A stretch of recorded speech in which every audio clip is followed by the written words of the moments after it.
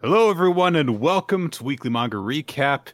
It is January the 10th of 2024, our first big proper recap episode of the year. It's going to be a doozy of one, too. Yeah. So I hope you're ready. Yeah, sorry, guys. We're back, and we have just a shameful amount of chapters to discuss. We were going to talk about 100 girlfriends who really like you, but instead we're going to really have to do that next week, because otherwise we would have gotten about 20 minutes in and be like, oh God, we have to hurry up. We had to start cutting things, so we're going to do that next week. There's like 16 chapters we have to discuss today. Yeah. So, and conveniently, Quinn forgot what the what our introductory tangent was going to be. So I guess we'll just skip that, right? I have another one if you want. It's a little extra. Oh, no. You know, sometimes it just comes. So I am playing the hit new game everyone's talking about right now. It's certainly not 6 months ago. Baldur's Gate 3. Which a lot of people have talked about. If you know anything about it, it's a D&D game. And I'm apparently playing it in a very frustrating way for many people, in that the way I'm just killing everybody now. The way I'm trying to play this game is I'm not looking anything up.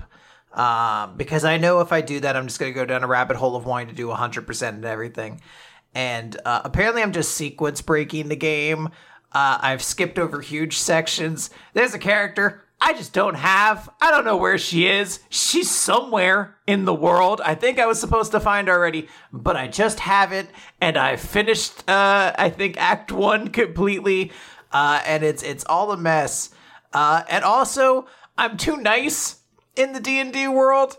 I played Dice Funk too long, where like every monster that shows up, I'm like, give them the benefit of the doubt. Illithids can be people too. So like, I legitimately almost died at the very start of the game, because you find like a dying mind flayer, and like you feel like psychically compelled to like get closer to it, and it's almost a little romantic. It's like you almost want to kiss it, and I'm like, I do want to kiss this dying Illithid, and like, one of my party members would be like, what the fuck are you doing? Stop.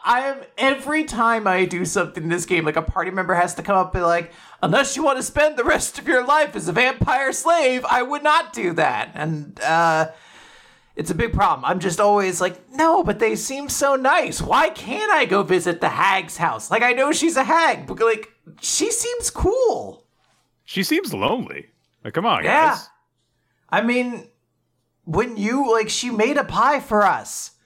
A pie? Who's made a pie for me before? Nobody. Except her. None of you guys. Yeah. None of you guys. Yeah. Fucking Shadowheart, where's my pie? Okay? You haven't made shit for me. This is my friends and enemies chart. It is on a scale of who has and has not made a pie for Quinn. And I'm not gonna lie.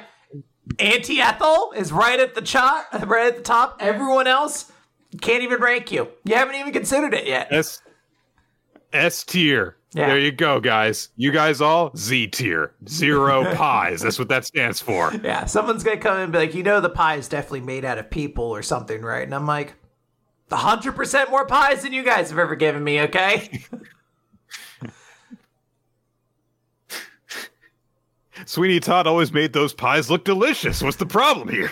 So I guess my main point is that by doing a Dungeons & Dragons podcast for as long as I have, it is fucked with my ability to have any kind of street smarts when it comes to bog standard D&D. I'm truly the most innocent prey in that universe. I can see where that could connect, yes. I also feel that playing D&D for years has ruined me in some ways. Yeah. Positively? Well, I mean, both positively and negatively. In terms of like seeing things in terms of like how they would be like how do I get out of the situation with the skill check kind of thing? Like what kind of modifier do I have for a certain thing? Which can in some ways make cause like a risk aversion. Yeah. Because it's like, oh, my skill in this is shit. I don't want I shouldn't try and do this because what if I fail from it? But in other ways, I mean, like it expands your imagination and causes you to be creative and twist things in a way that will work out for you. Which I do think that, like, in some ways, we definitely have complementary approaches to the game. Yeah. Because I'm much more like, let me think about this in terms of the ways that it'll definitely work out for me. And most of the time when I've played with you, you've just like kind of just done things and it works out. What if I shoved my face into it? It's like, well, I guess that I am bonded to this dragon now. Cool. Here we are. Hey, that's how you make a good party. To be very clear, you need strengths and compromises and all sorts of stuff. Honestly, like, it's playing games with people like yourself has definitely caused me to be a more well-rounded person because I definitely start off in terms of like the way to approach things in terms of, this will help me to win. And it came to realize eventually is like narratives are boring if you just always win. So it's nice to have that balance. Yeah. Yeah, absolutely. There's a lot of cool stuff. I guess if we talk too much longer, we're just going to turn this into a buddy chat, though, where we just talk about role-playing games. This is definitely the time to do it when we got nothing else to talk about. Yeah. So let's. We only have 16, 17, 18. Oh, there's more. Yeah, Nick, didn't you hear? 7 new World Trigger chapters just came out. Oh, it's my birthday already. They do not finish the away team exam. In fact, they aren't done designing little monsters yet. Let's start things off with My Hero Academia. It's chapter number 411, History's Greatest Villain. You know, it's a wild week in manga when I have all my tabs laid out and I have like a specific tab for where Eden Zero is to remind myself to like get out my phone. And that tab is in the middle of the chapters this week. Usually it's like right near the front. It's smack dab in the middle this week. It's a weird week. And so it's a weird chapter because as we saw last time in My Hero Academia, Shigaraki had stolen the Danger Sense quirk from Deku. And this is portrayed in a pretty cool way. We go into like the inner world where the past vessels of One for All are gathered. They're like, looking out from their meeting room in the void to look at stuff. And then Shinomori, with the Danger Sense, realizes that something's about to happen and pushes everyone away to safety as Shigaraki's hand comes descending out of the abyss and snatches him and pulls him away.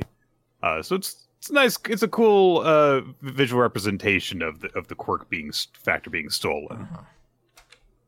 And of course, as we went over last time, this is very bad because Deku doesn't have Danger Sense, and Shigaraki does now. And so, Deku tries to launch an attack and Shigaraki effortlessly dodges around it. And he's like, oh, wow, this is a really useful quirk to have. He's like, wow, this is super handy. Holy shit. So he starts launching these attacks at Deku, which are honestly hard to make out because there's just a bunch of bursts of impacts. But he's also mocking Deku while he does this, and he says like, "Oh, what you can't pretend that you didn't see me crying. What the fuck's wrong with you? You're still treating me like a human being." And Deku is still able to keep himself safe even without Danger Sense by basically just making a cocoon with the black whip to shield himself. But even so, like he's still taking hits. To the point that his weird mouth guard mask thing actually crumbles apart from the barely missed attacks. He looks up and sees that in the course of them moving across the landscape in their fight, that they're really close to Mount Fuji. The others try and assure Deku, it's like, hey, now, look, this guy just stole a quirk. And it doesn't affect, all the physical abilities that you have. It hasn't impacted the actual ability of One for All. You're still just as physically strong as before. But a bunch of people start to realize, like, this is bad. Like, N says, maybe we should just run away with the course that we have currently, because Shinomori was the reason we were able to keep pace before, and we don't have that anymore. And if this goes on, Shigaraki is going to steal all of us, and he's just going to be even stronger. Yeah. Very funnily, I think, it's supposed to be scary, but I think it's funny. Shigaraki can hear the internal chatter among them now because he's like connected into this. And he's like, yeah, you're right. You're freaking talking about running away, right? That's how All for One for All has survived this entire time, and how you managed to get stronger and stronger. So I'm not going to let you get away. I'm going to destroy you before you're able to go and regather your strength again. And he also gives a little bit of a shout out to Spinner, which is a bit unexpected, but it's nice. He does care about Spinner. He's like, yeah, I like that guy. Yeah, I like that guy. We talked about video games before. Yeah. And then we get a big 2-page spread as he just crumbles all the landscape around them. And he vows that he's going to basically just destroy Mount Fuji as, I guess, a demonstration of his arrival. And everyone realizes, like, oh man, the mountain will erupt if he uses decay on it. That'll be very bad. And they just keep on stressing, like, this guy is, ruin incarnate. He only cares about destruction. But Deku is still convicted. He doesn't care what the other vessels have been saying. He doesn't care what Shigaraki's been saying. He says, I understand that, yes, you are this force, but it's all connected. And somewhere inside you, there is a person. So just remind everyone of, like, the stakes and also Deku's actual true goal in this fight. Because it's been a long time since we actually have focused on that. Yeah, I think this is a really good chapter to help recenter a bit of the situation, to build up that, like, Shigaraki is creepy and terrifying, and in the way that they were like, holy shit, this guy is just, like, ruin and terrifying. They're like, here's his plan. He's going to blow up Mount Fuji, and it'll cause Mount Fuji to erupt. And that'll be, like, a national disaster. Like, he will fuck up this country if he does that. And he's stronger now. He has one of your quirks. Probably one of the most essential ones that you really needed to win this fight. So the stakes are down. And even in that situation, we're reminded that Deku's focus is on connecting with this person. Because that's the theme of this series. Is like, there aren't really heroes and villains in the exact same way. People, villains usually are people too. I guess except for All for One, he just sucked. He was a dickhead. He was just a monster. He was just a big mean baby. But yeah, literally. Yeah, I think this was a good chapter. I'm a fan of it. Hey. All right, let's move on to Undead Unluck. This is number 190, The Person That I Admire. So we start a little bit in a flashback as Victor and Juez are dueling. They're doing a little sword fight. And he's like, I don't mind using duels to, like, solve disputes or whatever. But why does it have to be fencing every time? And she's like, oh, come on. They've been doing duels with swords and pistols since the ancient times. He's like, it's 2000, though. And he's already lost. He's been stabbed in the head. He's like, clearly you have an advantage. And she's like, yep, I win. You're on cooking duty. And he's like, oh, well, how about next time we settle it with fists? And she's like, maybe someday, being kind of adorable that way. I do like that, like, old lady Gina is there to be like, oh dear, time to bandage you up. Very, very cute. So old lady Gina, who has got to be like, oh man, like 35 or something in this timeline. I think she's a little bit older than that. What year was it that she encountered Fuka? I guess it would have been like, I thought it was like in the 80s. 1980s? Or no. Was it the 60s? Was it? Because she meets Nico in like the 60s, and I didn't think she started time traveling for a little bit. Maybe it was the 80s, and I'm just thinking further back because in my mind, I'm like, not the 80s, Nick. That was so recently. Couldn't possibly be that recent. We'll talk a little bit about that in a later chapter. Yeah. So Julia is here in this moment seeing Fuko, And she's like, oh, you're the person I've been looking for. And Fuko's like, hey, I'm here to come and see you. And Julia's like, oh, that's the name of the organization Miss Juez was a part of. Could this really exist, this union? And before she can get any further, a new enemy shows up. It's Platinum, which doesn't make sense, Nick. It should be Silver, and then we have to get Ruby and Sapphire, Emerald, and then we can get the Gen 4 games in Platinum. So I was just saying it doesn't make any sense because it refers to Gold as his big brother, and it's like, how is Platinum the little brother of Gold? That makes no sense. I want to be this fun world where like the perceived value is in reverse, so everyone's like, you keep messing with me, big brother Copper's gonna show up and kick your ass. But yeah, UMA Platinum shows up. It's gonna attack. Julia is very excited, though. Like, Fuko's like, we gotta get out of here. And Julia's like, no, how about you tell me about Miss Juez instead? And Fuko's like, now's not super the time for that right now. But Julia's like, no, you know about her, right? You, her colleagues, I want to know everything about her. I must know.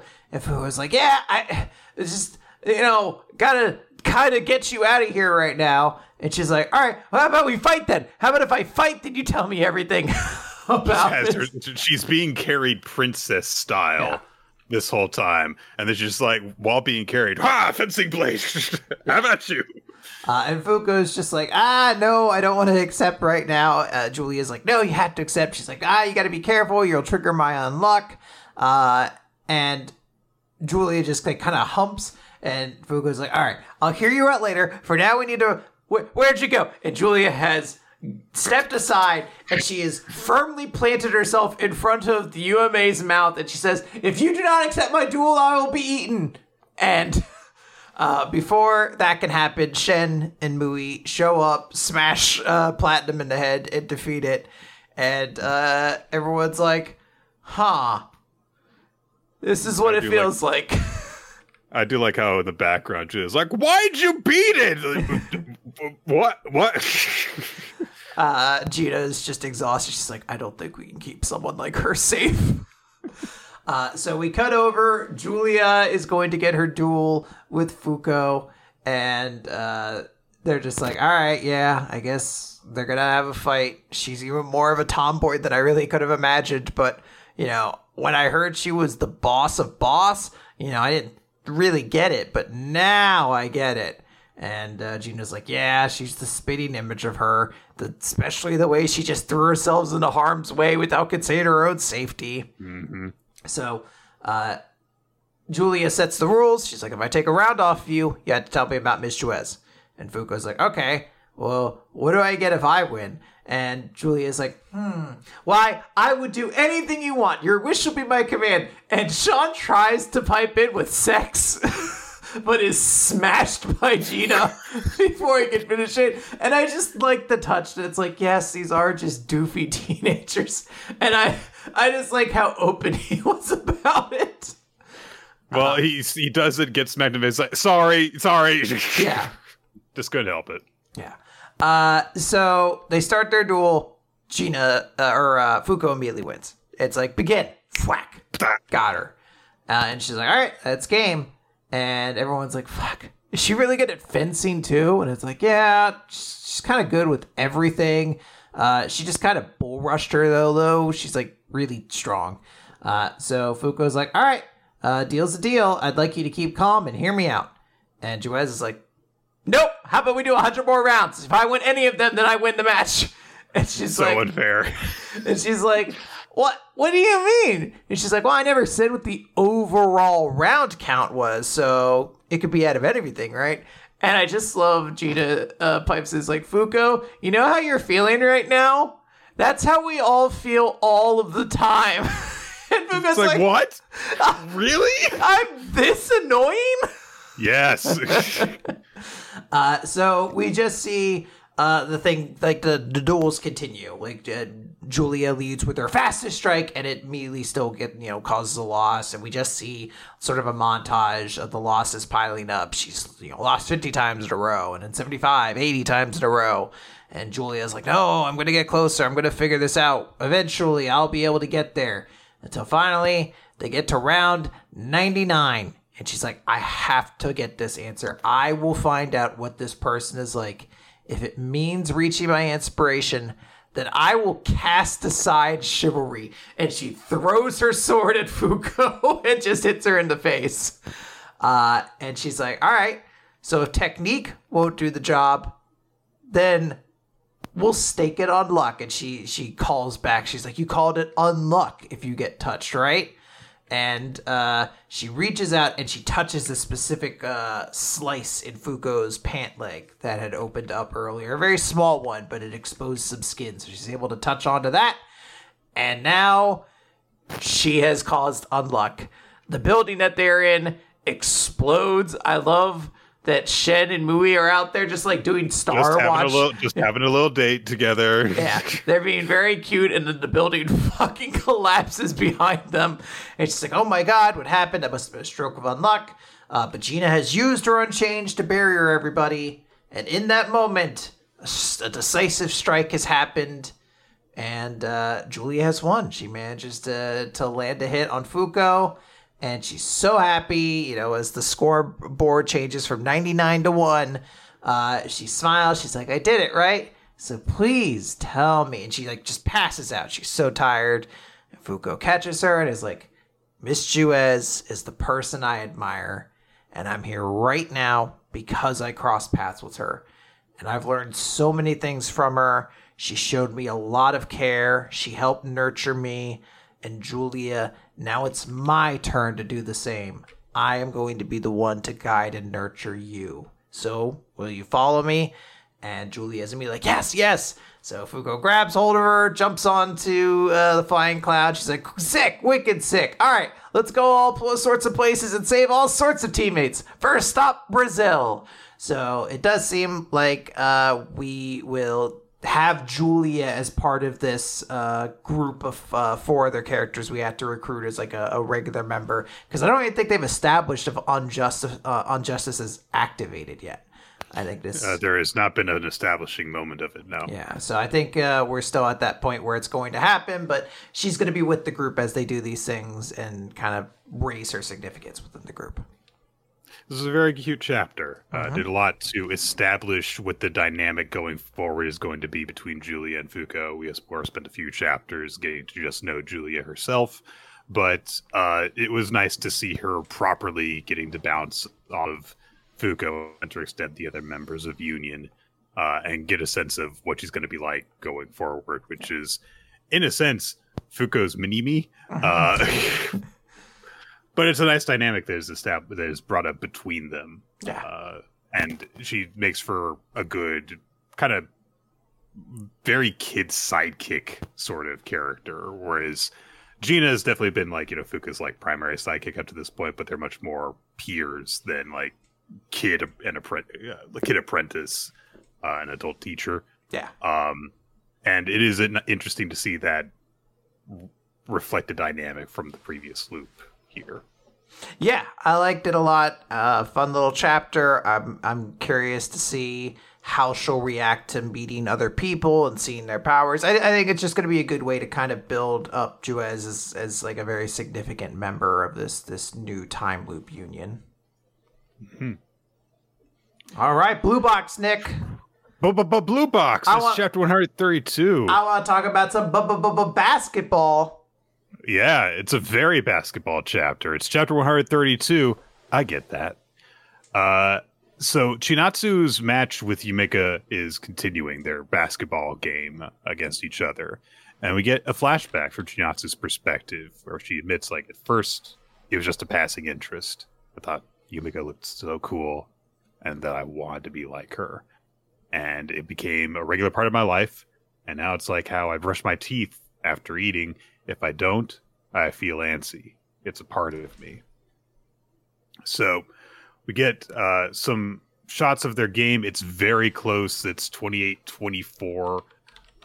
And people in the audience are observing, like, hey, Yumika, she's really good. She's so skilled. And they comment, like, she's always had high basketball IQ, but now she's AMA's greatest adversary.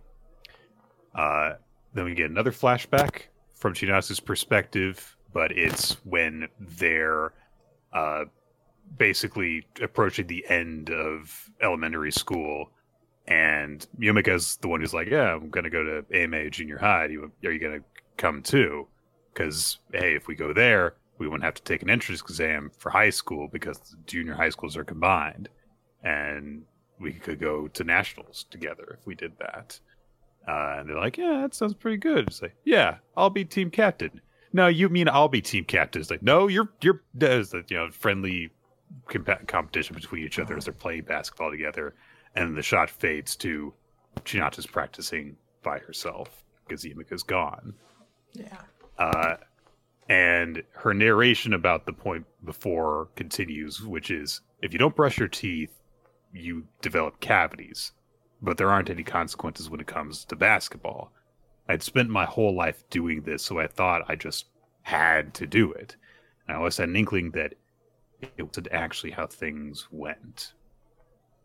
And then we get a very important moment, which is when Chinatsu learned that her family was going to go abroad.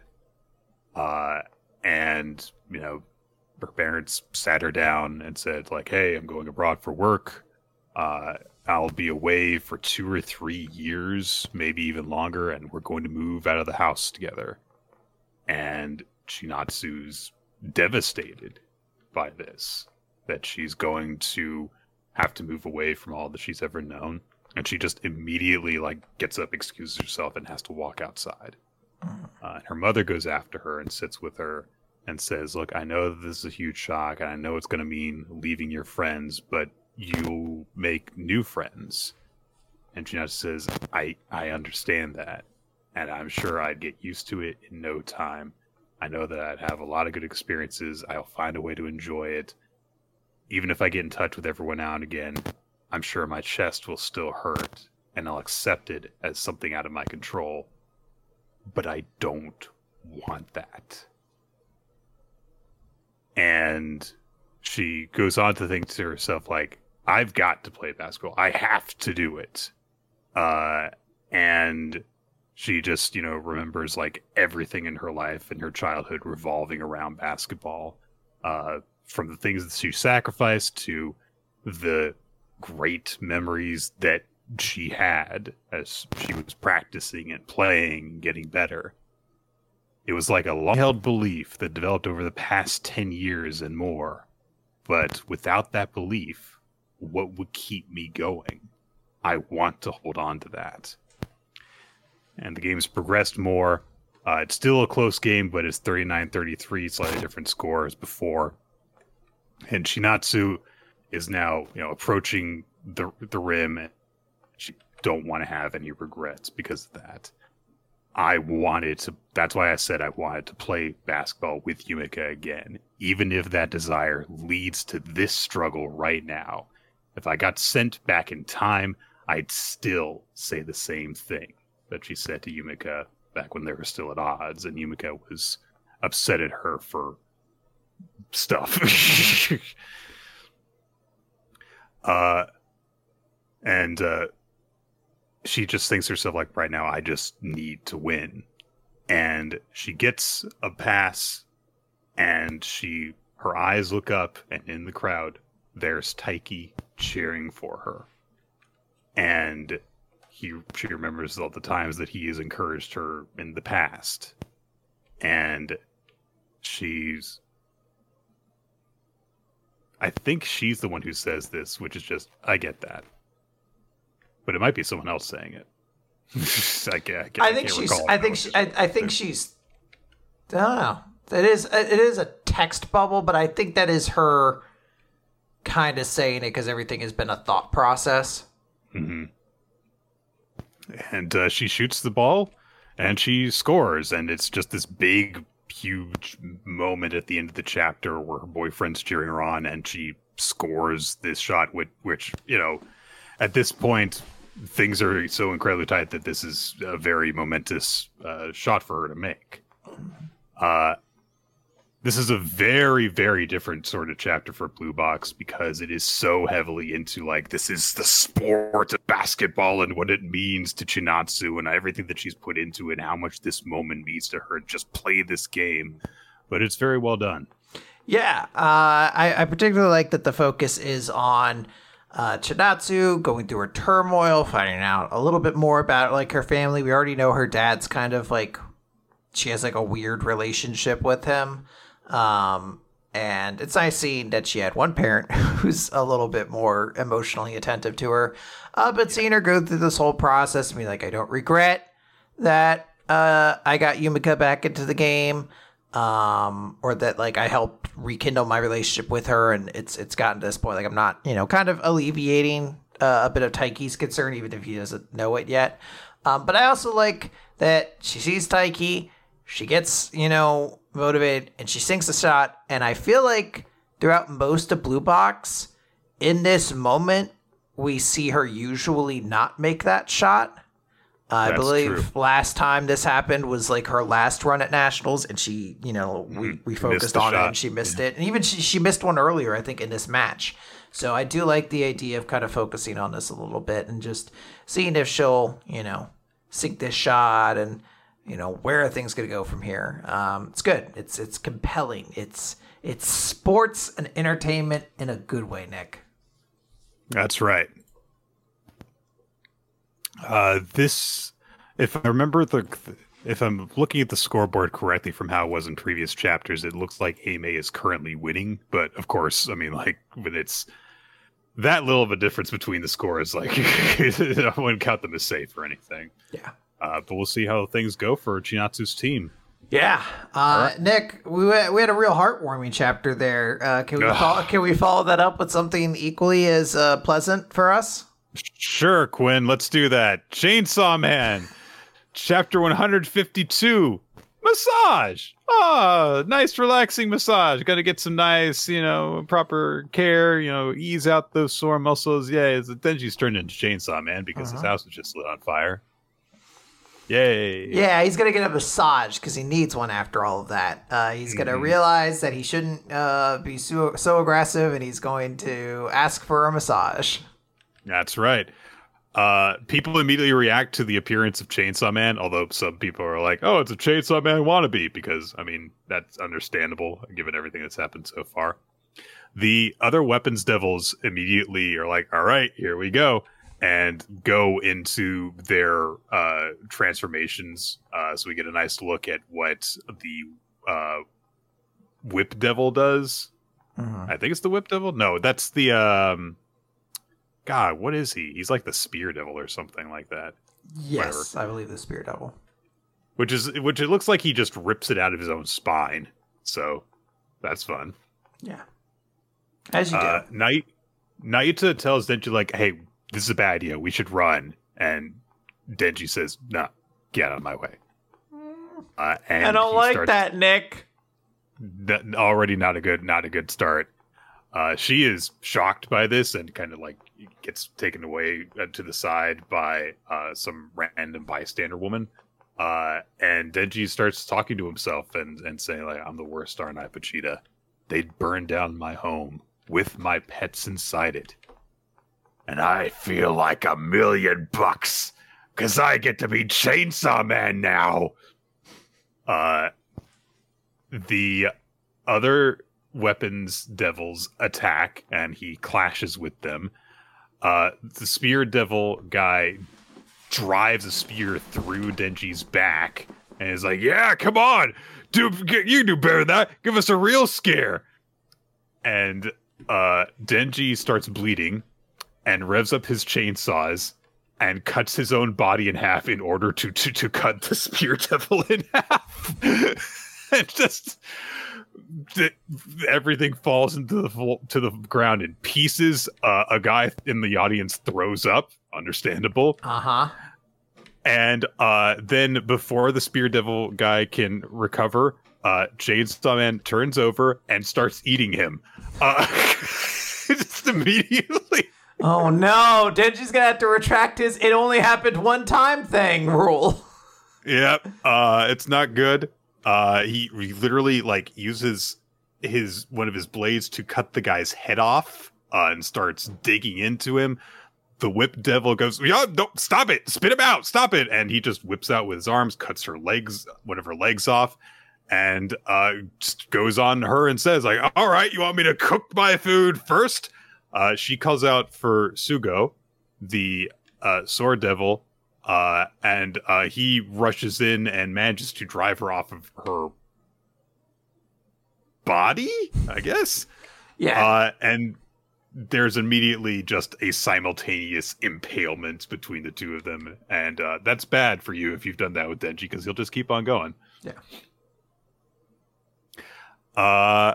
And yeah, so that happens, and Denji's in a good place right now. Like, Nayuta calls out to him, and Denji says, "The thing about massages is, too much force, they hurt. But there's this sweet spot where the pain turns into pleasure." And Nayuta's like, "What the hell are you talking about? We've got to go. We got to leave." And Denji says, "You know what, Nayuta? Maybe you shouldn't be around anymore." Ooh. You can't say that. The fuck, Denji? You're a fucking dickhead.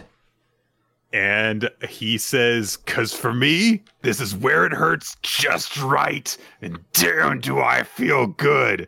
And then he laughs in the way that heroes do. While, by the way, he's like doing this inside of the other guy's body with the chainsaw. He's just essentially eviscerating this poor kid with his chainsaw. I should say poor kid. He was complicit in the murder of a lot of animals just recently.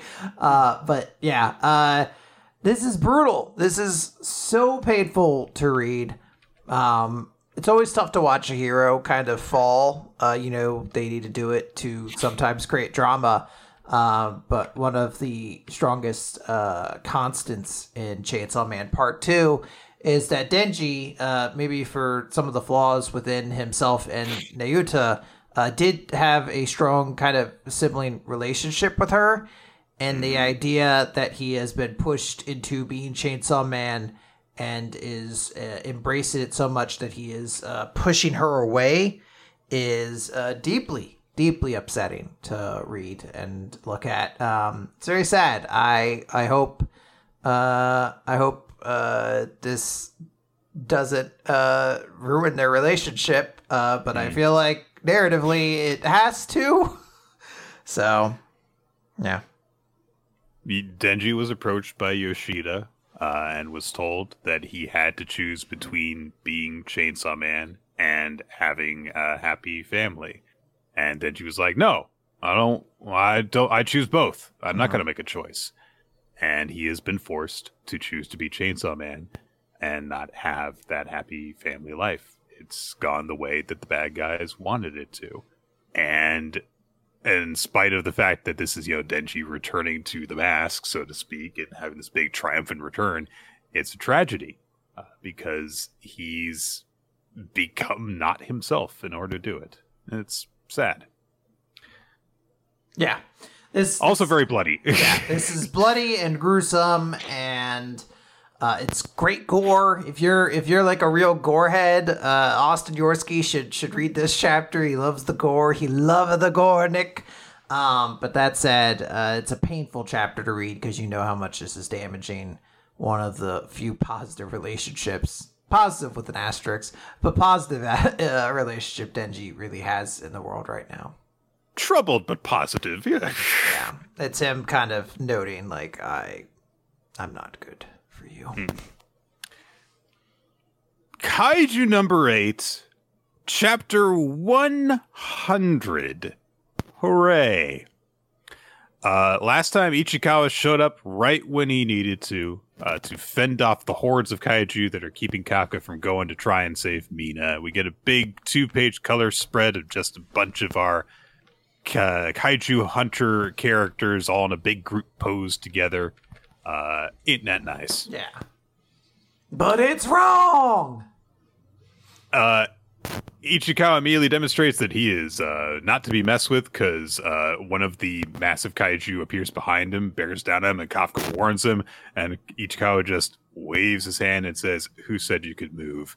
And a whole bunch, his wings disperse and shoot out like missiles and create this like ice beam effect that just freed it in place. And Kafka's like, holy shit, he just defeated this Daikaiju instantly. This is Kaiju number 6's power. And then Kafka starts to tear up a bit. He's like, Ichikawa, you came for me. And Ichikawa says, it's not just me. And we immediately get a montage of all of the cool agents from the 3rd Division showing up to save the day. All of these characters that I definitely remember and don't feel like got kind of introduced to me in the second Kaiju number 8 chapter we'll talk about later. It's that guy that person. I know and Iharu. I was going to say, I know Iharu. I know Shark Boy. But these other characters, I'm like, sure.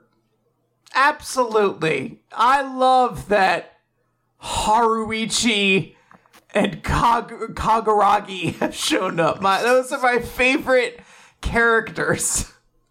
She's got a really cool bow now. It's got like gun stuff on it. Yeah, so. It actually is a pretty cool bow. Yeah. And Iharu has a big old footlocker that he's got strapped over his shoulder. So, and yeah, everyone shows up in order to help out. Ichikawa again says, like, sir, please go. Your needs elsewhere. And Kafka starts to protest. He's like, but, and Ichikawa just bonks him on the head with one of his wing feather things. And he's like, I don't want to hear any butts out of you. I've had enough. Enough of letting you carry all the weight while I do nothing but get protected. I'll clear a path for you. You get yourself to Captain Ashiro, sir. And Kafka looks into Ichikawa's eyes, and he remembers what Kikoro had told him, which is like, Reno's a soldier too. Quit insulting us by acting this way. And Kafka realizes I was trying to find on my own again. Which, I mean, is understandable. The situation they were in, the pressure he was under, he lost sight of what he was trying not to do.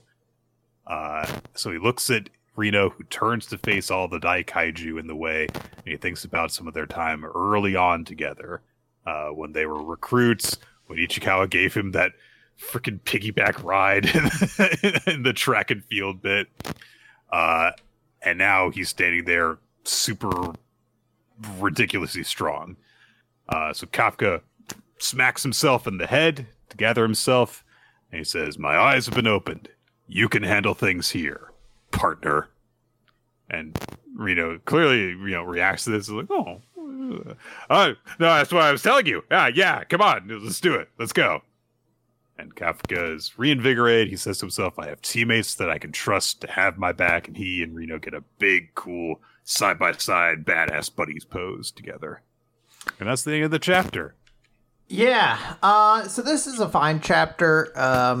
I was a little disappointed it didn't feel like the plot moved forward at all in any way. But I also was like, all right, it's chapter 100.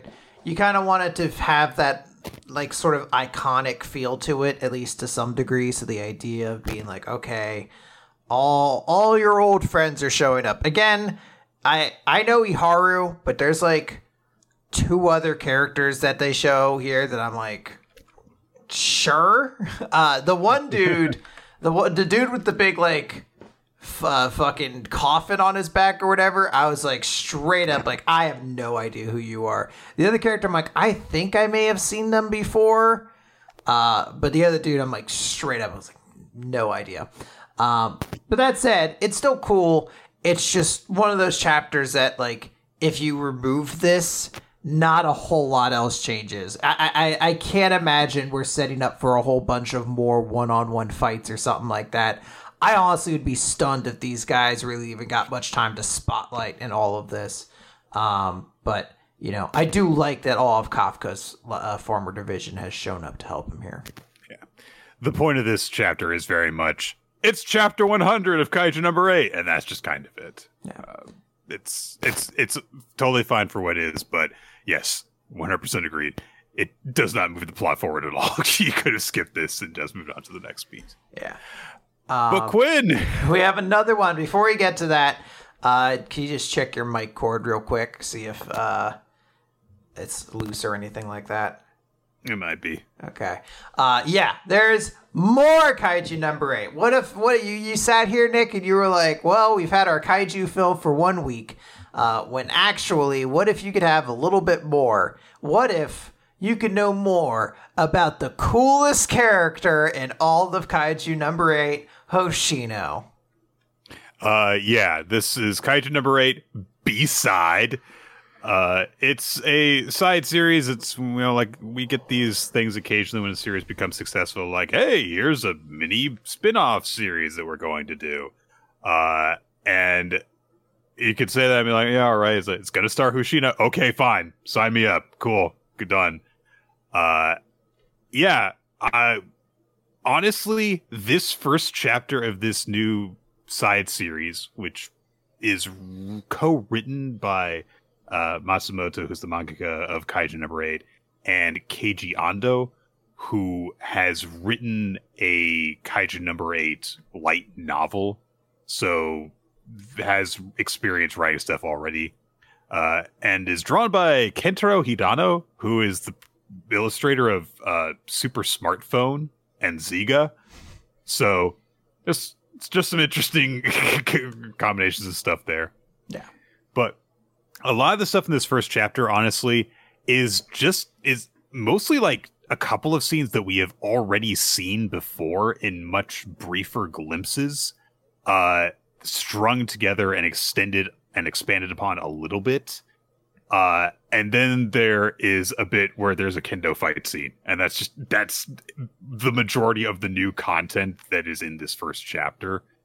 We get a reiteration of, Hoshino when he was training. He was told, like, look, you're not fit to be part of the defense force because you specialize in blades, and the era of blades is long over, and you don't excel in other aspects of this mission. You should put your abilities with the blade to becoming a teacher instead. The story itself is at the point where the 3rd Division has had their first mission together, that one where Kafka just demonstrated that he had know-how. He did the dissection in one of the Kaiju units that helped out his team, even when he could not contribute to the battle directly. And then he gets interviewed afterwards, and I am 99% certain we've seen the bit before where he basically just describes to the people who interview him that Kafka is comic relief for the team. I think that he said that previously. But we also have the added context now, and he says that I came across someone like him a long time ago, someone who was not suited for this, but he was told all the time to give up. He was the same kind of fool as him. And of course, we now know with context, he's talking about himself. And so this definitely helps to, blend the idea of like, yeah, of course, Hoshino likes Kafka, because he reminds him of himself that way. Then we get the kendo fight scene, and yeah, we're going to get a bit more to know some of the people in the 3rd Division that we just kind of like skated by before. Such as like, hey, remember, this guy was the powerhouse of the team. He's really strong. Yeah. Right. And everyone's like, all like stepping up, trying to challenge Hoshina. And I do like that there is a moment where literally Reno, Kafka, and Iharu all step forward one by one. It's like, I want to challenge you to a match. It's like, okay. Immediately KOs them all instantly. And then Kikaru steps up, and immediately, like, Hoshina can tell that she's a level above the others.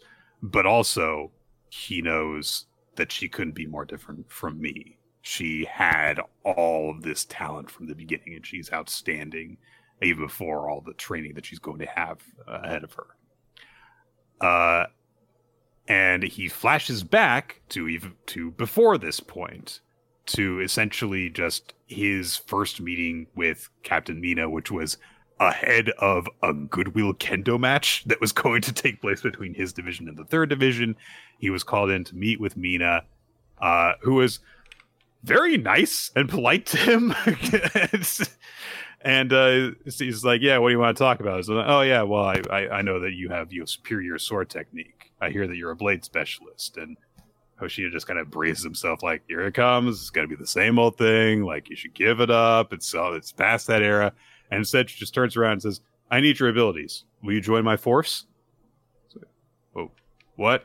Well, it might happen where powerful miniature class threats are going to crop up, and we would need some of your expertise.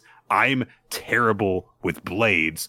I try not to wield a kitchen knife if I can. So when I need to shoot a threat, can I trust that you would clear a path for me?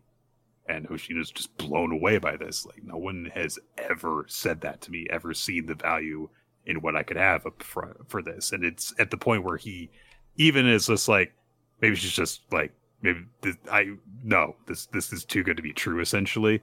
So he starts to turn it down, but they immediately get this kaiju attack alert, and everyone has to scramble.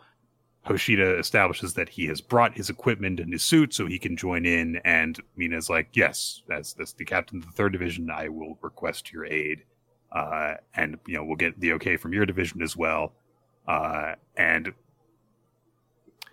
weird scarred no guy just is like, no, he's useless. What is he doing here? He just shows up very late in order to be a douche to Hoshida. It's like, no, you can't do that. And Mina says, like, we've got a class threat that he would be helpful against. And she turns to him and is like, isn't that right? And he says, yep, when it comes to neutralizing miniature kaiju, no one even comes close to me. So that's the first chapter of this new side series that we have. Mm. Yeah, I mean, so we know of the relationship that Hoshina and Ashino have, or Ashino, and Ashino. Ashiro. Is there an Ashino somewhere? You might be confusing her with Mina Ashido. That's what, well, I'm trying to remember. There's a Mina Ashido and a Mina Asha something. Oh, Ashiro. So I like that we get to see this because this is actually, I think, one of the more interesting dynamics in the series, like relationships that exist. And I feel like we weren't really ever going to get a lot of focus on it because, this isn't the main character, and her, like, Ashiro's sort of important character study is with Kafka and not like the rest of her division. So it's nice getting to see this relationship and how it formed, because this is actually really interesting. Ashiro seems like fun in this chapter. Again, a character personality trait that didn't come across. She's quirky. Yeah, in this interaction. Yeah, like normally the idea of like woman can't cook is like an annoying thing, but I actually kind of enjoy it here because she's just like, yes, we need to be able to handle these things, and I have no idea how to handle weaponry of that size. I also don't know how to use a kitchen knife because I'm poor equipped. And Hoshina is just like, those aren't the same skill sets. Like, he's just kind of quietly saying to himself, like, that is really entirely unrelated. Yeah, not really applicable, but I get what you're trying to say. So I liked it. It's cute. If we get some more of this, which it looks like we're going to, I'm all for it. But yeah, I think this was fun, and Hoshina is the best character, so I like seeing more of him. Yeah, this will be, I think that between Hoshina being the main character and the promise of potentially getting to see more sides of Mina, because she has been on the side for so long as just like the distant goal for Kafka to catch up to, that this could be a very fun and valuable side series to have exploring these two major supporting characters. Yeah, I'm definitely on board with it. And Nick, it's not the only little extra chapter we got this week. Nope. We also got a chapter of Mashle, Magic and Muscles. This was unexpected. Yeah, this is a special little one-shot listed as chapter 126.1. But yeah, we are getting a little chapter of Mashle. This is not a continuing thing to my knowledge, so we are not going to treat it as such. I am also not going to recap this moment by moment for multiple reasons, one of which being time. Two, it's not really a lot of content to this to narrate. So instead, this is taking place basically a year after the story of Mashle ended. Lance has become the Divine Visionaries. Everyone has gone on to their second year of school. Right, the second season premiered. That's right. Because I've heard the theme song. Everyone's like, this theme song's weird, but it fucking slaps. I don't know what to tell you. So yeah, everyone's in their second year, and we focus on this little kid who, God, I feel like I read this chapter, and I'm not sure if they ever name him at any point. He's Wahlberg's grandchild, basically, who has specifically clothespin magic. He can turn stuff into clothespin, and his instructor is very strict, who is just like, no, you need to get stronger at using magic, and this kid is just like, I want to quit magic. I don't want to do it anymore. This sucks. Yeah. So his instructor's like, no, you need to get stronger so you can live up to your grandfather's reputation. You know what? It'll help if you see other young, powerful wizards. So I'm going to take you to Easton Academy. So he takes him there, and this little kid is very invested in his books. He's a little bookworm. And he's just like, wow, everyone here is really, really cool. And like magical abilities determined at birth. So what could a clothesline magic really even do for anything? Like, or clothespins? It's not going to do anything. Yeah, clothesline magic would be very helpful. You could summon the Steiner brothers and they would help you out. Also, you could, in a more manga example, you could be like Suru from One Piece and dry people out like laundry. That is a devil fruit power that exists. God.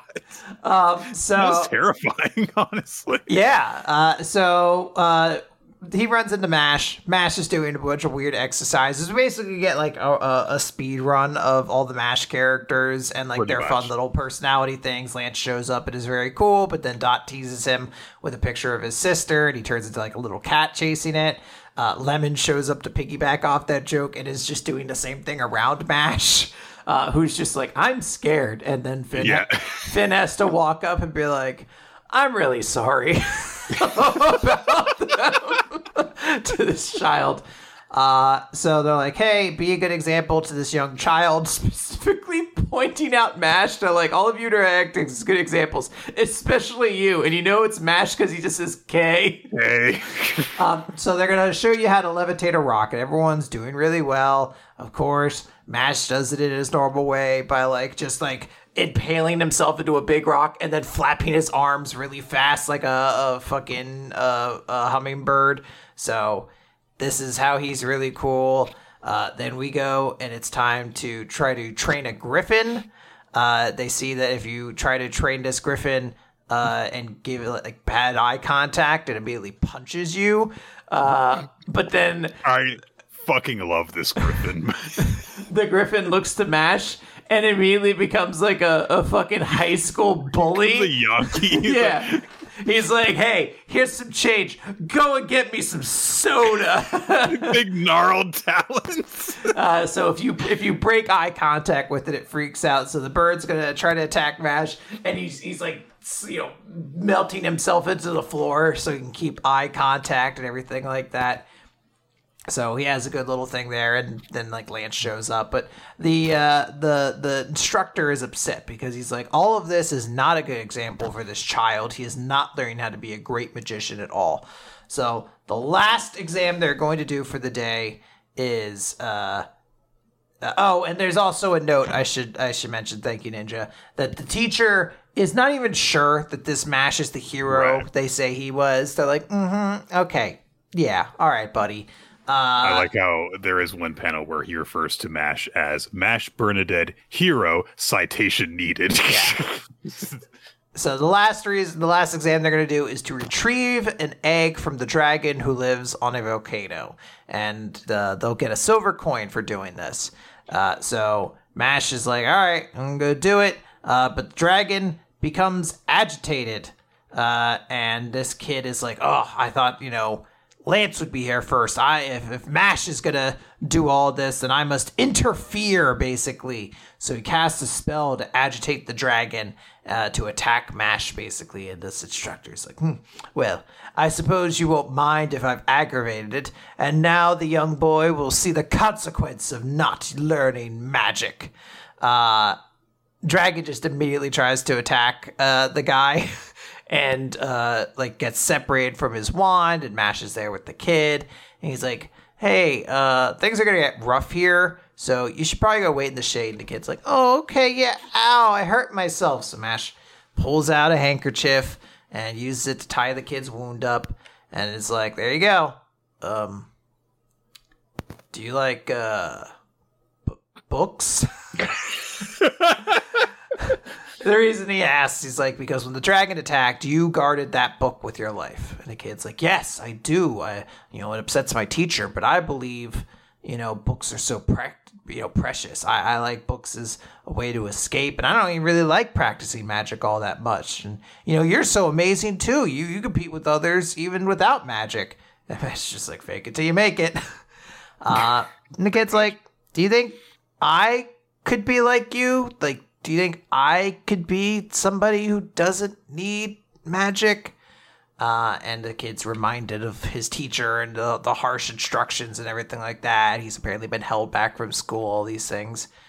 And Mash just honestly answers, I don't know. But I don't see why it wouldn't be possible. And the important thing is that you do the best you can do. So Mash is going to get going, but the kid's like, no, let me help. We cut over to the instructor who's about to be attacked by this dragon. He's like, please, somebody save me. And what should show up, Nick, but a clothespin right into the dragon's nostrils. God. And the little kid is giving his whole explanation about the dragons in this region and how they spew toxic gas, but most of their nerves that do that are in their nose, so basically they should attack the nose. And it works. I like Mash's reaction, which is, wow, you're smart. Yeah. The teacher is saved, and the little kid gives his whole thing of like, look, I've decided even if I'm complete rubbish at magic, I'm going to try to do my best. So instructor's like, oh, he has grown from this. But the clothespin enough isn't everything. The dragon is about to breathe its big fiery attack. The little kid has his book smart to be like, oh no, the breath of this dragon burns at over 3,000 degrees Celsius, which is crazy hot. It feels like it's insanely hot. He's going to burn the whole area to a crisp. He shoots his attack, and Mash inhales and then shoots it out. And it blows out all of the fire and clears a way for Mash to jump in and kick the dragon right in the chin. And that is enough for the instructor to be like, maybe this guy saving the whole world. Maybe he is the hero we were told of. So the end of the chapter is the young boy going back to studying practical magic and book magic. And he's going to do the best he could do to one day be like Mash. And he's hung up the little bunny rabbit handkerchief that Mash gave him.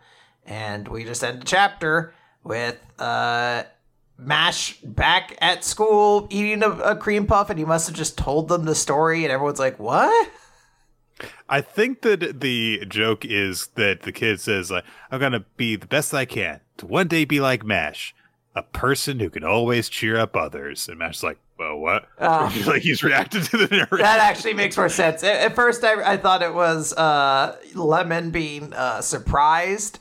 And that's why, but actually I think that's just a natural expression she has anytime she sees Mash. Yeah, it's my husband. Like, what are you talking about? So yeah, that's the chapter. This is nothing of any real consequence. If you were like, I can't wait to see how the world of magic and muscles has changed, it hasn't. So. No.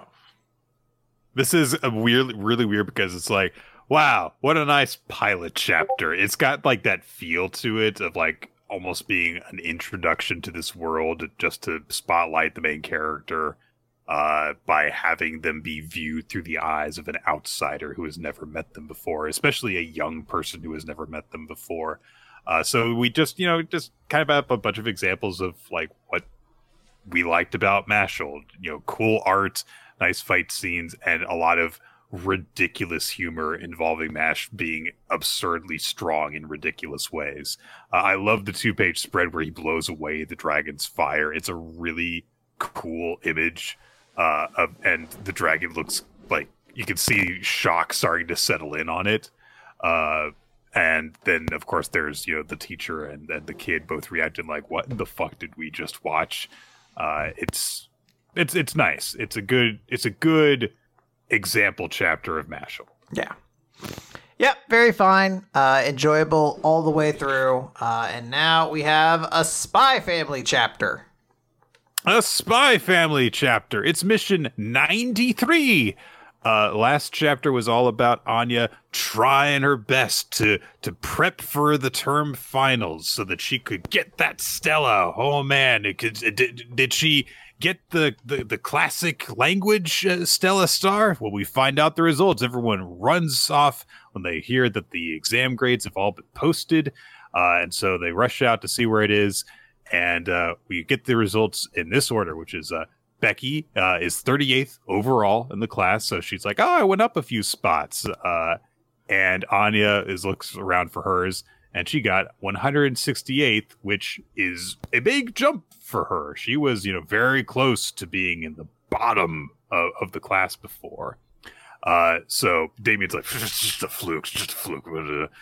But Anya says, it's no fluke. I am the top scorer in classical language, So like, all right, let's check the subject rankings. And Damien got the highest score in history, so he gets a Stella for that, because the top 2 people in the scores get it. So the different people are marking what they got. Becky got 5th in language studies. And the others are like, oh, we didn't get it. We were so close to getting it. And Anya's like, all right, now let's look at the top classical language score.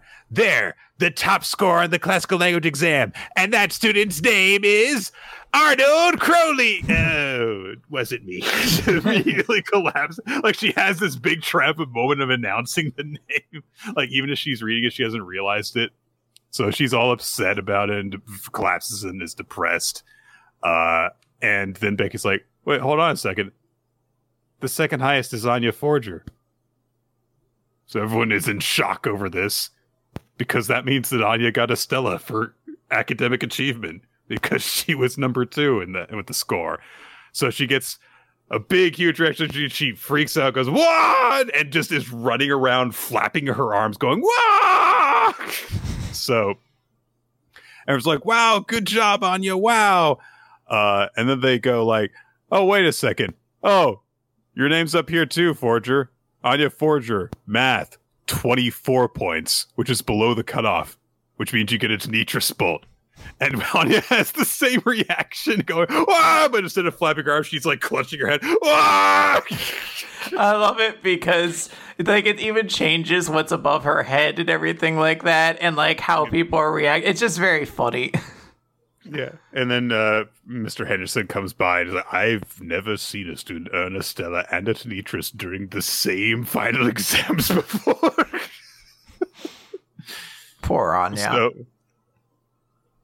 Anya goes home, shares the news with her parents, and Lloyd like turns into a fish. He's so shocked by this.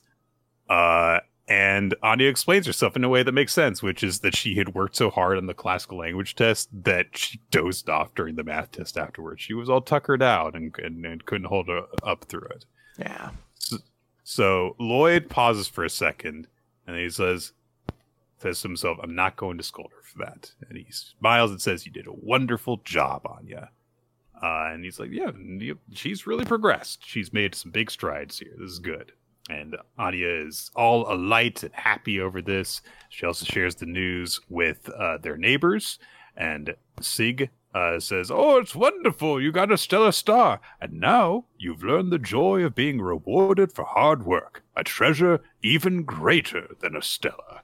One day you'll experience the frustration of realizing that hard work is not always rewarded. But learning that is a treasure as well. And it's like, wait, treasure? Are you going to will me your estate? That's not what I said. I like that she knows that, though. She's like, are you going to give me all your money when you die? No, I'm not. So she's got to get ready for the award ceremony tomorrow. So Lloyd tells her to get ready for bed. And as he's, tucked her in, he kind of turns to her and says, Anya, when you were younger, were you ever in an environment where classical language was used? And Anya just kind of stares up at him for a second. And then she shakes her head and says, I don't remember much from back then. So he's like, oh, okay. Fair enough. So a little bit of a, because of course we know where Anya came from and maybe there's some sort of connection there. But we progress to the next day, and it's a big award ceremony. Damien gets a Stella for being the highest scorer in history. Anya gets a Stella for being the second highest scorer in classical language. And again, people are like, I can't believe she got a Stella for doing well on the test. And then comes the middle schooler awards. All the elementary schoolers filter out and the middle schoolers go in. And they announce the top scoring second-year middle schoolers. Ben Bernard, Demetrius Desmond, highest scorer in math, second highest scorer in biology, highest scorer in physics, second highest scorer in history, second highest in primary foreign language, highest in secondary foreign language. Gets like 8 Stellas in one ceremony. He immediately gets a whole bunch. And Damien waits outside for his brother to come out. We get a nice big look at Demetrius for the first time. That boy's got a cowlick, and that boy needs to go to sleep.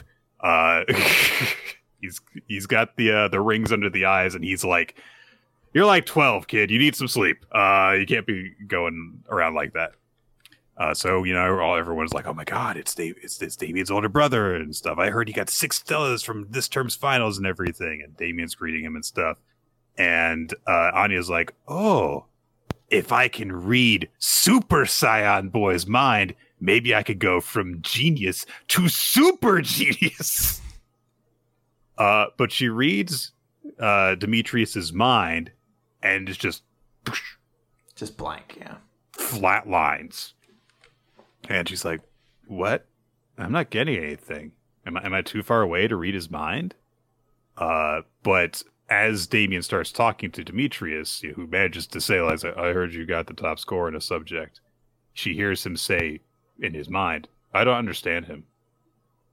And he's like, oh, I do understand. I can hear him. Okay. And Damien starts to say, yeah, I was wondering if Father said anything about the Stella I got. This poor boy. He just wants love. It's all he wants. So Demetrius pauses, and then he turns around and he's like, how would I know? It's not like I'm in regular contact with him. Which is news to Damien, who kind of just thought that his older brother was just the favored son who got their father's attention. No, sorry, kid. Your dad's just an asshole. That's all it is. But as he walks off, Demetrius is thinking to himself, I don't understand, Father. Damien's friends say something to him. He thinks, I don't understand people. Who cares about all of this? Pondering about all this is just a waste of time. And he stops thinking about it. And his mind goes flat lines again. No longer thinking about this stuff. Very unnerving. Yeah. And Ani is just like, man, all of Sion's boys' relatives are such weirdos. Accurate. It's a mentally fucked up family, unfortunately. And so Damien is, kind of in shock over this. Like, wait, I thought that Demetrius and Father had a close relationship. But when he was little, Father barely left his side and he used to watch him study all the time. I thought that he just didn't like spending time with me. Give this boy a hug. God. He's 6. So the day ends. And Anya goes home, and we do end on a silly joke, because she's trying to make a face like Demetrius and is just trying to flat lines in her speech and everything. And Lloyd reacts is like, "Are you telling me you lost your Stella?" And Anya says, "I'm gonna just do this from now on until I become a super genius." What do you expect is going to happen? I don't understand. But you do understand. I love it because, like, we understand how Anya got to this point. She used her mind reading. It's all like everything makes sense. But as like a parent, Lloyd's just there, and this is how she came home. And she's like, if I stop blinking and just think nothing but lines, I'll become smarter. And he's just like, what the fuck happened? You were just supposed to get the star. What happened in between? And so that updates our count for Anya, which is that she's 5 Stella stars from being an Imperial Scholar and 5 Tenetrus bolts from being expelled. So it's dead even again. It feels, I'm pretty sure we're just going to get this way all the way up to the finish, maybe. Very, very, very likely. But it's a fun chapter. Again, the Desmond family, very, very complicated. This is like a new wrench in all of it. But it continues to add interesting lore. So, good stuff. Now, let's talk about another series, Nick, that's exquisite at building up character relationships and intrigue to just really keep you at the edge of your seat. That is, of course, Eden Zero, Chapter 270, The Hermit Special. So last time, they managed to get all of the Shining Star codes, so they've shut down the Eden Zero, they've deactivated it so it cannot self-destruct. And they're like, good job. But the countdown's still going on, Nick. And that's when Killer? I can't remember this character's name. I think Killer. He pops in. Killer is the virus guy, yes. Okay. He shows up and he's like, you're such an idiot. My plan was to get you to shut down your ship all along so I could ram it with mine. Stupid plan. Stupid fucking plan. Master hacker. What a fucking stupid plan on so many levels. Let's talk about all the things that you could do when there's a ship floating dead in space in order to fuck with it. You could do anything. You could, like, bombard it with missiles, with lasers, with bombs. You could reveal that you've just set a second bomb inside of it this whole time. No, I'm going to ram my ship into yours. The one thing that will put my safety at risk as well as yours. The one thing that'll be as dangerous to my survival as yours. So everyone's like, "Oh my god, this is so bad! It's a trap. We have to reboot the systems." But he's like, "Oh, it's too late. You're done for." And then the Eden's one stops. Mm-hmm. And everyone is like, "Huh?" Yeah. And there's little I don't even know what this is. Like, he's inside the digital space, so I guess this starts taking place in the digital space.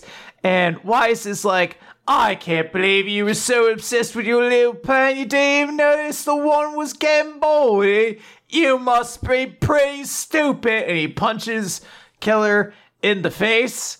And he's like, how did you access my digital space? He's like, oi, I dived in. My body's asleep on the Eden Zero. And he's like, but the Eden Zero shut down. Dive pods can't be functioning. And he's boy, does. He's like, well, that's interesting, mate, because I built a pod that doesn't run on the power grid of anything else. All special willy-nilly I did. It runs on Energizer batteries, it does. 17,000 batteries powering me up for the next 15 seconds. It is. And he says, all right, fine. I gotta take you down for beating me in the last world. So he activates Arsenal Mark Zero. And I don't know why. They're in a digital space. So I guess they have to have a digital fight. So the other fucking... Going digital. Yeah, the other dork's like, you think you can beat me? And he summons a bunch of guns, swords, or something. They all miss. And Arsenal's like, you can't beat me in the digital world. And Hermit adds in, she's like, who do you think you're talking to?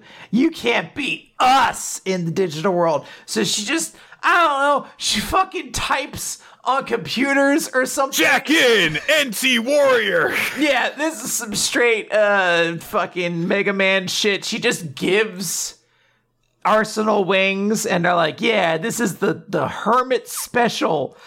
I don't know what the wings do. He just shoots a gun. He didn't need the wings to dodge anything.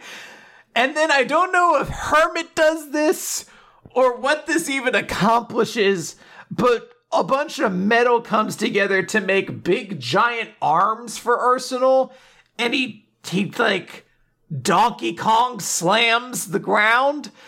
I think this hits Killer some way, but he's not in the panel when it happens. So he gets knocked away by something, and Herman and Wise are very happy because they did teamwork together to defeat them. And Killer's like, I've been knocked out of my digital space. Well, I'll just start the program over. And then Laguna shows up and says, that won't be necessary. You've already lost. And I guess he was crying in his heart like the other robots because he turns into water like everything else or hits him with water. Anyway, they saved the day. Killer's been defeated. Yeah. Can I shock you? This is my favorite Eden Zero chapter in forever. You're going to blow my mind. I guess, all right, hold on. I'm going to pull back from that. In the sense that nothing has been good for months. The idea that it's damning with faint praise, but... But the idea that something character-related happened. Is that why? Something character-related happened. It was just a straightforward, this is just an action scene. Stuff in terms of what the heroes do makes a Mashima hero sort of sense in terms of how they did this. How did this happen? Like, he put fucking a different power source on the one pod that he hopped into. Whatever, sure. And it's nice that it's like, hey, so we just get like a simple thing of like, look, it's going to be Weiss. He puts on his suit, and Hermit's like, hey, here's some power up, and they beat the shit out of this guy, and they shoot a laser at him, and then he gets two giant fists and smashes them, like you said, like Donkey Kong, and knocks Killer out of it. And then Killer's like, well, fine, but I haven't lost yet. And then Laguna shows up and turns him into water. It's like, good, done, tight, over. The villain's defeated. Nice. I don't know why that timer still has 20 seconds on it. That's still concerning. 20 seconds is the most dramatically satisfying time. Exactly. And there was no stupid flashback to 1,000 years ago that added nothing. Sure. And there was no character that we had met before with a bunch of like sudden info dumping for them. And there was no stupid bullshit involving Ziggy's plan or anything. It was Hacker being like, my evil plan. And Wife's like, nope, shoots him, defeats him, done. Nice, tight chapter. Perfect. There you go. All right. Immense praise from Nick. Let's move on to the, I guess basically the second half of our recap this week. Cipher Academy, chapter 55.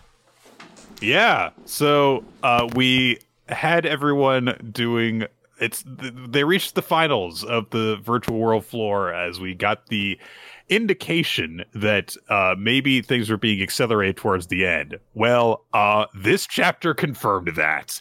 Because we need to get these people eliminated quickly as everyone participates in roundtable calculator flash mental math. Essentially, it is everyone is going to name in sequence numbers of 3 digits or less, and the 16th player in the sequence has to total all the numbers together, all of them. And if you can't keep up, then you drop out. If you name a number that has been said before in this entire game, then you're also out. And it's like, okay, sure, but we're all, Cipher soldiers. This is, just like combining like two basic skills, which is just arithmetic and memorization. And Mew says that is true, which is why we're going to play this game while dancing at the same time. So we get a massive dance party battle with everyone all together. I love how much is going on in all these Yeah. group shots. You can see that everything kicks off with this big 2-page spread. You can see that there are people who are very skilled at dancing. Quokka, the bear, is doing a fucking split-legged handstand. And then there's just Ensa over on the side, awkwardly flailing her sleeves around because she's not good at dancing. And we get this big, splash page of everyone dancing while naming numbers in sequence. And then it gets to the end and someone has to call out the answer for what they all add up to. And we get some commentary from the Peanuts gallery. And fucking Kogoe says, can't say this too loudly, but I wish all wars around the world would end like this. It's really sweet in a weird way. Yeah. Can't we? Why do we have to kill each other? Can't we all just get in a massive dance battle while doing mental math? Yeah, can't we all just dance and try to add numbers? Why can't we be friends? Why can't we just while adding up numbers together in sequence? It really is like, you know what? Most problems in the world should be solved by doing a round of murder mystery party trivia from Jackbox. It gets to a point where eventually Ensa's the first one eliminated. Oh, she like stumbles on it, and we get an indication that she did get a couple of answers in prior to this because this is the 21st turn.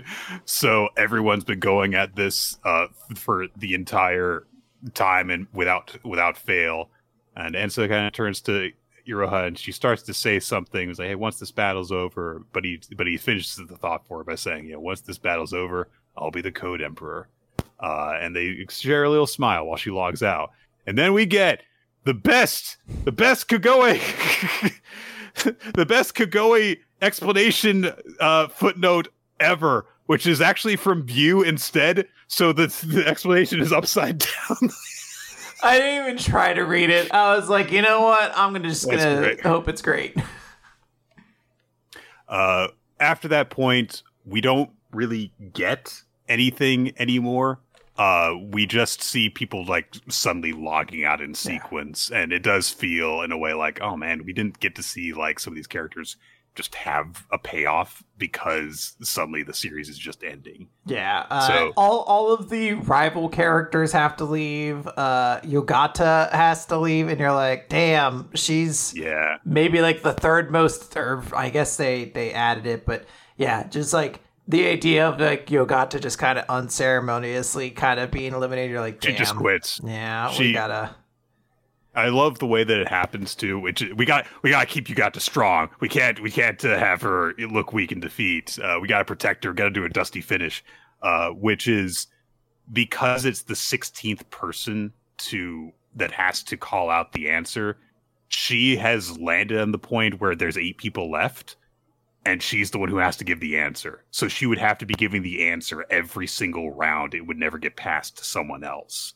So she's just like, oh, I'm screwed then. So she just quit. So that's just her typical luck. She has some last words with Toshusai as well, which is, Toshusai's like, that was fun. It's been a while since we got to play together so much. And Yugata's like, yeah, it was fun for me too, Kyo. I mean, ma'am, stumbled a little bit. It's like, you guys are friends. It's okay. And then it's just like, hey, all these characters that kind of had some side things going on, it's like they're just gone. Just like Kubinashi, done. Riku Kato, done. Invalidates Yunaka Guisu, done.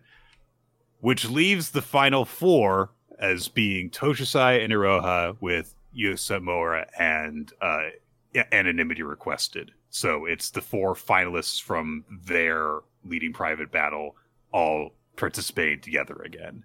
And now they're like, hey, the person who is like the permanent answer right now is Irohazaka.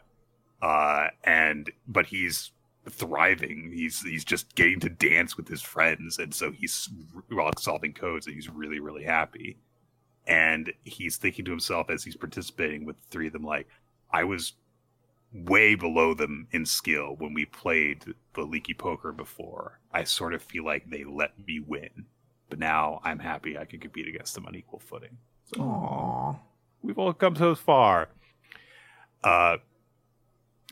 We get a sequence where Anonymity basically freaking She basically inceptions Yosamura into calling a number that has already been used before by like just constantly using numbers that have 7 in them, and so because of that, she eventually lands on one that has been used before, and so she's like, "Shit, well that's it for me."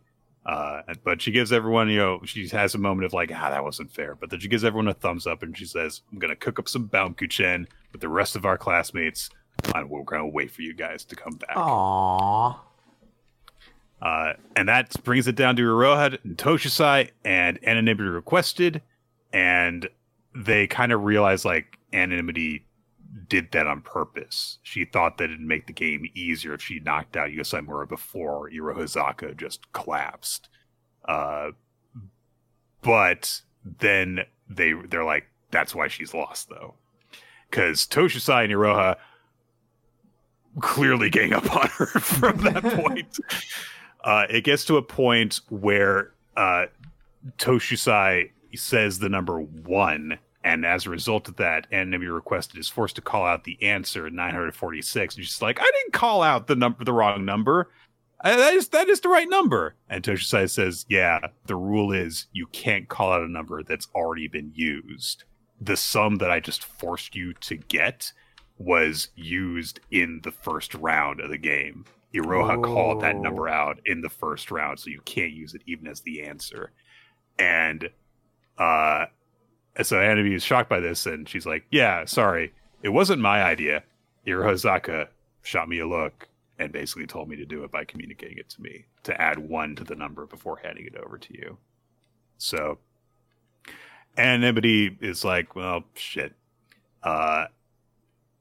Irohazaka thinks to himself, like, it would have been easier to drop Toshisai with that strategy, but instead of me, Irohazaka chose to go on to the champion. Oh, that's what anonymity requests thing is like. It would have been better for him if he had taken out Toshisai this way, but he wanted to go to the championship with his rival. Yeah. So she has a moment of regret. She grimaces, and she's like, "Oh, you're making me jealous now." And she logs out, and that leaves Iroha and Toshisai, who go on to the final floor. And this is it. The big finale of this, and as a result, the finale of the series is coming in. This is a really fun chapter. I like all the stuff that happens in this. There's a lot of really quick little character moments and interactions that happen.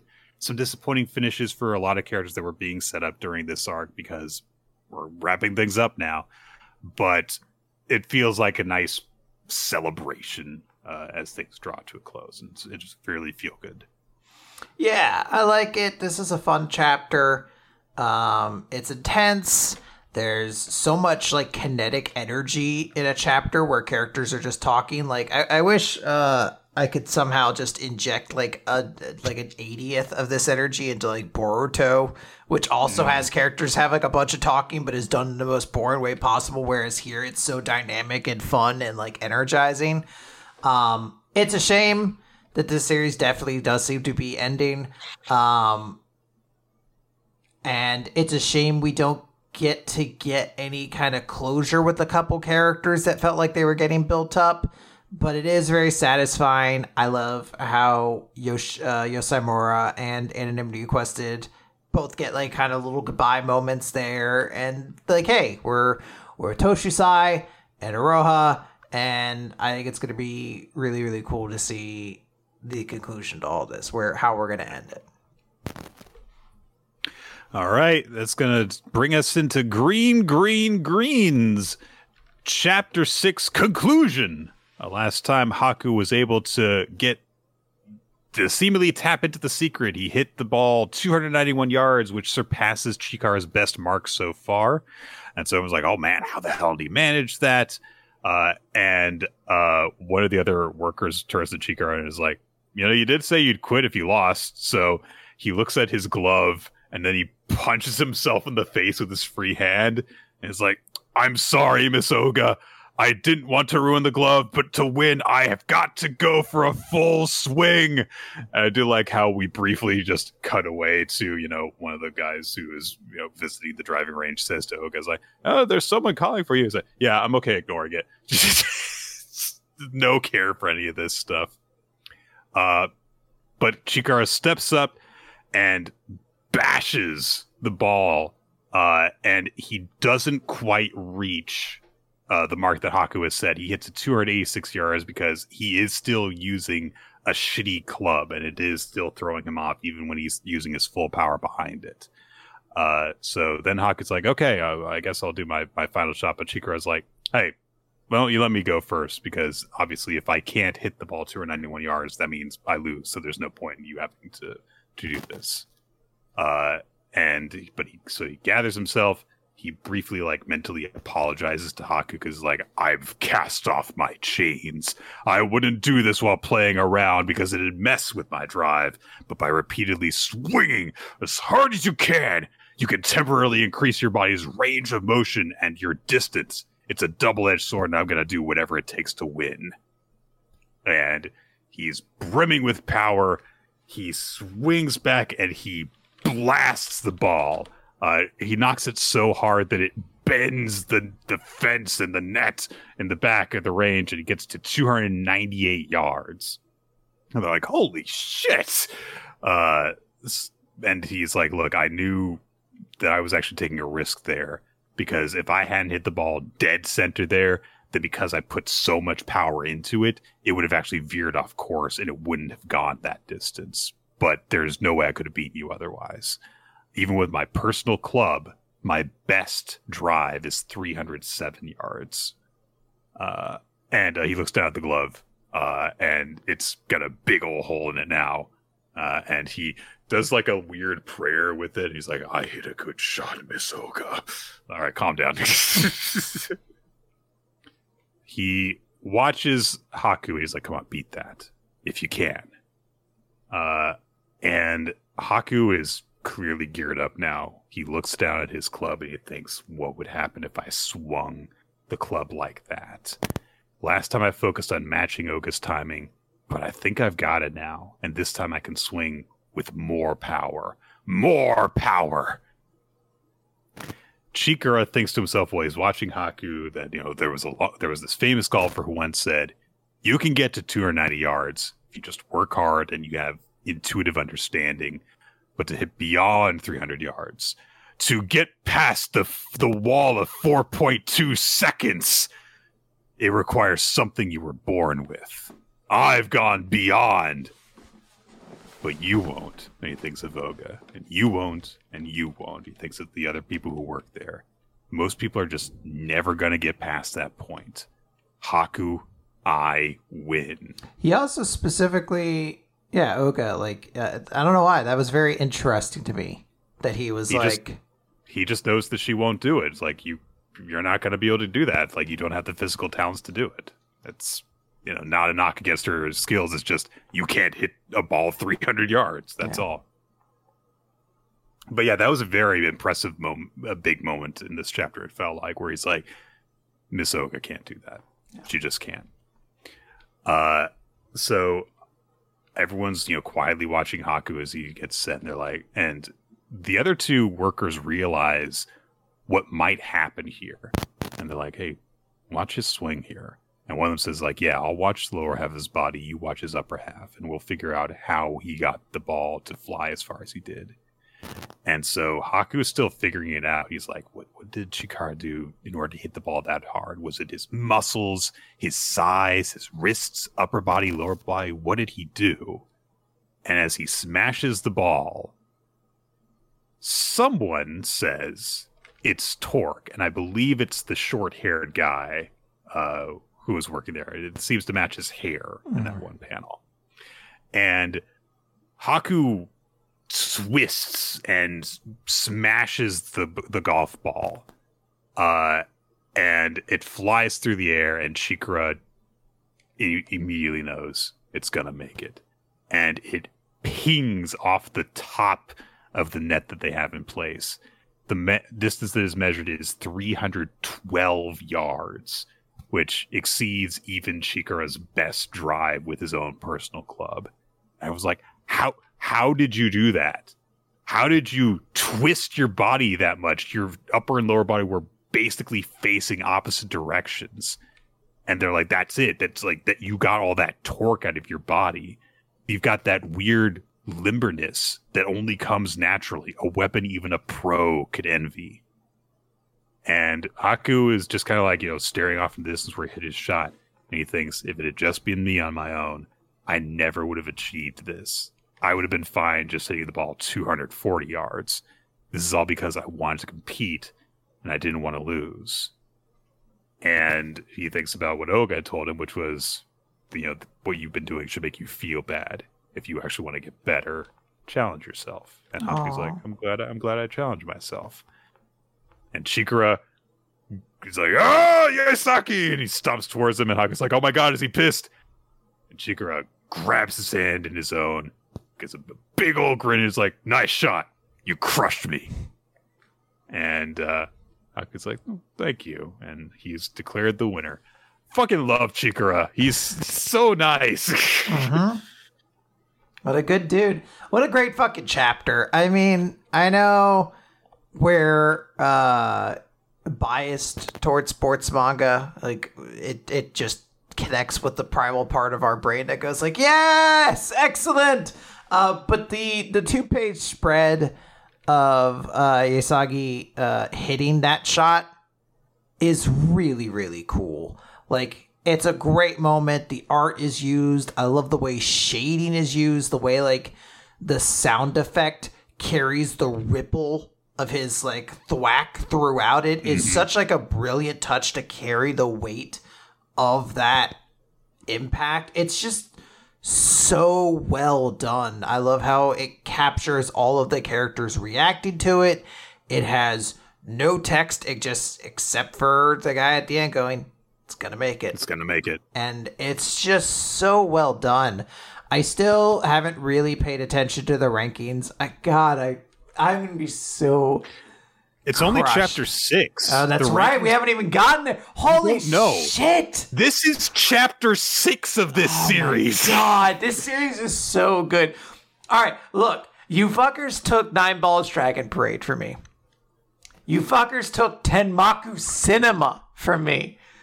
Don't take Greens as well. All right, I don't know who I have to plead to, but please let this go on a little longer. Oh, man. All right. Guess what's going to go on a little longer, Quinn? Oh, my God. I forget about this series. And New Sexorcist. I always feel so exhausted when I click open this tab. Oh, my God. It's like I walk into the kitchen, you're like, fuck, why didn't I wash the dishes? Like, I click open this tab, I'm like, why the fuck is this here? The village abnormality. Nue is in contact with the same captain lady from before. They talk a lot about how danger is afoot. And but the big thing that she says is there is a protective barrier around the town, and it's in use, which means we're dealing with someone very high level. The boy and his group are inside the barrier, but I don't even know if they're alive. I'll do my best. Nue says to her helper lady girl, the worst case scenario is unfolding. Anyway, so the Karasu person has formed a contract with Gakuro for some reason, and gives them a lowdown of what's going on, which is that, like, hey, there's this barrier erected so that all the raiders that are here can't escape, and they can't make off with the tool that you guys came here to reclaim. So immediately, Gakuro's sister is like, we should leave. Like, these guys are very strong. They're above our level. And we have important information that we need to get to higher ranking agents outside of here. So let's go and tell them about it. And they're like, and so Gakuro pauses for a second because, like, everyone else is like, yeah, that makes sense. We should go. And then a woman teleports amongst them as they're about to leave, and she's like, I'm going to take these 2 girls with me. And bamps away with Shiroha and Suo. They're gone. Mm-hmm. You're like, oh, they're gone. Oh, no. So the Karasu says, like, oh, it's someone from the raid faction, it looks like. They appear to be gathering women. So Gakuro goes, let's go save them. and his sister's like, what the fuck are you going to do? You can't save anyone. You're weak. And she reiterates all this stuff about, like, look, if we want to save them, we should rush out of here and get to some agents who can actually handle all this stuff, basically. So Gakuro is thinking this over, and she's thinking to herself, like, I know that he's trying to come up with a reason to stick around and try and save them. I'm going to give him 3 seconds, and if he wastes any more time beyond that, or if he makes a stupid suggestion, I'm just going to beat the fuck out of him and drag him out of here. Fair enough. But then Karasu goes like, I will lend you my power, and taps Gakuro on the cheek and says, now you'll be able to locate your friend's current location using my abilities. And he gets a satellite view of the entire town, and it zooms in on where they are. And it's like, oh, they're located in the biggest house in the village with a bunch of other girls and women. And there's the girl who took them. She's busy with something. What's going on? And the creepy guy we saw in the previous chapter goes, hey, and stares right at Gakuro through the satellite image thing. And then Gakuro says, hey, could they be using some kind of jutsu to break the barrier that would require women? And Karasu goes, oh! It's like, why didn't you know about this? Why didn't you think about this? I guess it's because she's stupid. I think that's it. She's stupid. That's her character. She's like a stupid character in New Exorcist, Nick? I don't think they have those. No. What? This is a series for only intelligent. This is a series of Mayuris, Nick. Every character is a mad genius, constantly outdoing each other. Gakuro reiterates what we just saw because, Shitatsu didn't hear it, see all that stuff, so he just reiterates what he did see. So then he establishes, like, if they're using women to perform a jutsu to break the barrier, that's a bad thing. Our priority is preventing the jutsu because it would bring the barrier down. So Shitatsu's like, yeah, I guess that's right. And Gakuro is like, I need her to go with me because I can't handle this on my own. So he gives her a speech, I guess. He's like, oh, look, I've got satellite. I can see things in isometric vision now, which means that I can go on stealth missions. I have Hotline Miami vision now, so I can see everything. No one can hide around corners from me. So he's like, that's what I can do right now. And Shitatsu kicks him in the knee. He's like, fuck you. Fine, let's do it. They're going to escape the moment the barrier is deactivated. Then we should go and get a look at them. Okay. And so they head off. The creepy guy from before calls over the girl who captured Shiroha and Suo, who, by the way, did nothing to stop that. Uh-huh. And he starts calling her by a bunch of different names, and she's like, no, my name's Kodama, whatever. So it's a great gag. Like, it's like really solid. We don't even know who these other people are that he's calling her. They're just other names. Anyway, so also she says, you eat a lot. Okay. And so Suo and Shiroha are just sitting down. I don't know inside why a house. This bothers me so much. All right, finish the chapter first. Just sitting on their asses, doing nothing. Because the creepy guy came in before is like, you guys just sit right there. There's no escaping. And Suo says, yep, we can't win or escape against him. Let's wait for Yajima to head back and rendezvous with those who can help us. And then they hear someone say, louder than a fucking sonic boom, Master Yai and Exorcist boy and girl are heading this way. I need everybody to hear this. Okay. So, both Shiroha and Suo are like, wait a minute, a boy and girl Exorcist are headed this way. Oh no. They're going to run into a level 3 and they're going to die unless we find a way to escape. I guess we better get off our asses and do something. And it's like played as a joke. So tired of this series. I don't know why it bothers me so much that it's just so unceremonious that fucking Shiroha and Suo just get like kidnapped. Just like boom, someone grabbed them and they're like in a room and they're not doing anything. Like They're essentially like soldiers and superheroes, and there's presumably a room full of like scared women. So like at worst, like unlike the laziest level as an author, you could have them be like comforting somebody, yes, be like, "Oh, least. it'll be okay," like something. But instead, they're just sitting there, just being like, I guess we can't escape and shouldn't try it," until they're like, "Oh, fucking Gakuro is gonna show up. All right, we better escape before he runs into a level 3." And it's just so pathetic. Like, I don't know. I don't know how to phrase this, so I'm gonna say something that's maybe cruel, but this is like, it's got like very strong incel vibes throughout this manga at this point, that it just, the way it handles women just feels gross in so many ways. I don't know how to properly phrase it, but like, I'm just very disappointed that this happened, and this is also the result of these characters being kidnapped. Like, nothing interesting, no dramatic, like stakes or anything like that. Just, they're gonna sit there. We would have bad things to say about this, even if there had been a thing leading up to this moment that justified Shiroha and Suo's inaction in some way. Like if it says like, oh, when they went through that cave before, they were drained of all their spirit energy or something, so they don't have anything to fight back. Even then, it'd be like, this is a contrivance in order to have these two be the damsels in distress and have them not do anything while Gakuro has to save them. Even with that, and there has been no explanation for that, there is no reason they shouldn't try to escape or fight back immediately. I'm fine with the idea, because they're trying to build up scale here. So we've seen a level 1, we've seen level 2s, but we've never seen them have to fight a level 3. And even like a couple level 2s is supposed to be kind of difficult for them. So a level 3, which is what's supposed to be like the combination of like 10 level 2s or 100, I can't remember the exact metric. The idea that this thing is that incrementally powerful is like, okay, fine. Like, go ahead. They're afraid to.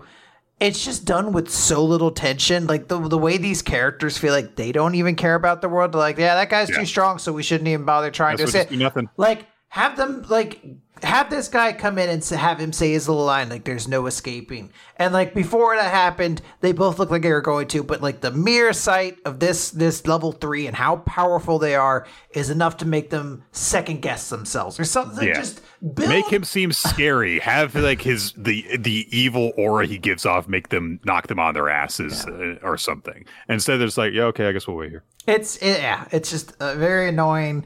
I like your great suggestion. Their top should still be untied, so that's why they can't do anything. They're like, I can't. I gotta cover my boobs, or else I'm only surrounded by women, but I have to protect them. Can't. No, I'm so helpless. If only there was a man here to tie these for me. God. Bad. Dumb. Let's talk about 2 on Ice, Nick. Chapter 15, Vocation. With a creepy movie poster looking image of Takun. So we start off with Kisara and Hayama practicing pairs move. They're trying to do the death spiral, and Hayama can't like handle it by himself. So at this point, so Natsuya is like supporting him, preventing him from collapsing under the weight of just holding up Kisara with one arm while she spins in a circle. Then we get a little bit of like, oh wait, there's Sora, like over there. Check it out. There's a scale model of him. Check it out. And Kisara's like, yeah. They're like, I thought you were like friends as kids. And she's like, it's Trump. I mean, he's more an enemy now. She almost says out loud that he traumatized her. It's like, geez, girl. Yeah, this kind of focus in on this guy. Tora and Uni are there to hang out and observe the practice, and he turns to Uni and is like, would you buy a standee of me? I think I'm okay. Just cold shoots him down. We get some conversation between the guys after the practice as they're getting cleaned up, and they're discussing like Sora's like, yeah, I guess that he's our enemy now too. Natsuya says like Sora has known you. Tora says Sora's known Uni since she was in first grade, so he's jealous. Oh, that's what Natsuya says about Tora. Anyway, Hayama says like, "Hey, Tora, you're leaner than Natsuya is. Are death spirals hard for you to do?" And we get an amazing bit of insight on the physical reaction your body has when you perform a death spiral, which is like, yeah, they were hard at first. It actually hurt me lower in my hips and back more than it hurt my arms from supporting the weight. Honestly, doesn't it make you just really want to let one rip? I wish this series had done this from the beginning. If you had caught me on with farts from the very beginning, this series could have had a real future. And I love the reaction because Hayama is like, whoa, he doesn't do that. He's just like, it's not just me. I also feel like ripping a massive fart when I do it. But again, he's reminded of like the contradicting body types you have to do in order to do pair skating and acrobatic skating moves. So they're like, and Tora says to Natsuya, like, don't you ever like feel like laying down a big stinker when you do it? He's like, no, I don't know what you're talking about. Everybody knows death spirals make you fart. Line of the year so far. We cut over to where Sora is, and he is practicing with a female skater as they do a more complex version of a death spiral. He just effortlessly is twirling her in a circle, and the coaches, they're speaking in English, and is like, oh my god, yeah, that's perfect. You can do pair moves, and you can do the quad axel. Are you a monster? And Sora just like kind of nonchalantly says, in Japan, they apparently call me a gift from God. It's like bring it up in casual conversation. So it turns out he's just been skating with like someone else's partner, and there's a very awkward moment where like the pair is reunited, and she's like, I think he might be better than Ethan. It's like creepy tones right there. Well, it's very interesting because he's like, oh, thanks for letting me use your partner, and they're like, goodbye. And it's great because she's like, he was better than my partner, and the guy isn't saying something, but his expression is him kind of being like, that was better than me. Clearly you're a better skater than I am. Yeah. We established that Ms. Tokoro, who is Sora's coach, doesn't know that he's been preparing to do pair skating because he learned from Kisara's example that she fucking hates that shit, so he didn't let her know what he was going to do. And nobody knows about all this anyway because, like, hey, managers and trainers and cameras aren't allowed inside the practice venue, so nobody knows that I'm here doing this. I just told her I was doing independent training in Canada. That's it. And he says that he is very shortly going to head back to Japan, and we cut ahead to, like, a week later after he has made his return. Kisara and Hayuma are trying to practice together, and Hayuma's struggling to lift her up. He can't get her in the right position for it because it's a complicated lift. So he ends up kind of dropping her down the practice mat that they're on. And they establish that they've made progress with the lifts, but this is like just at a level of doing it where they can't even do it on the practice mats when they've been doing stuff on the ice outside of this. Kisara asks, like, hey, are you kind of like scared of holding me up? Maybe you should do some bench presses to like gain confidence in what you can lift. But Hayuma is like, I know I gotta train more, but what'll happen if I can't do the triple axel because I bulked up? And he's like, clearly this is like really heavily weighing on him. There's darkness in the thought bubbles as he's thinking this stuff. But they break for practice, and they're like, oh, we should be able to use the actual rink soon, but someone's in there ahead of us, so let's just wait outside. And then as they're waiting, through the doors comes Sora, and we get ominous narration building up his arrival. Vocation in Christianity, through divine grace, to be called upon by God. So fucking extra, my guy. Chill out. So Sora shows up being the sexiest man in the world in a skin-tight shirt. And he's like, oh, is that you, Ki? Kisara is shocked by his sudden arrival here. And Hayuma is shocked for a different reason. But Sora looks between us like, oh, okay. If you're practicing here, are the Kirishimas looking after you and stuff? He just like kind of like strikes up casual conversation. And Jaime's like, he's talking a lot, just kind of like carrying the entire conversation just on himself because, Kisara's in shock. And, oh, is that boy your partner?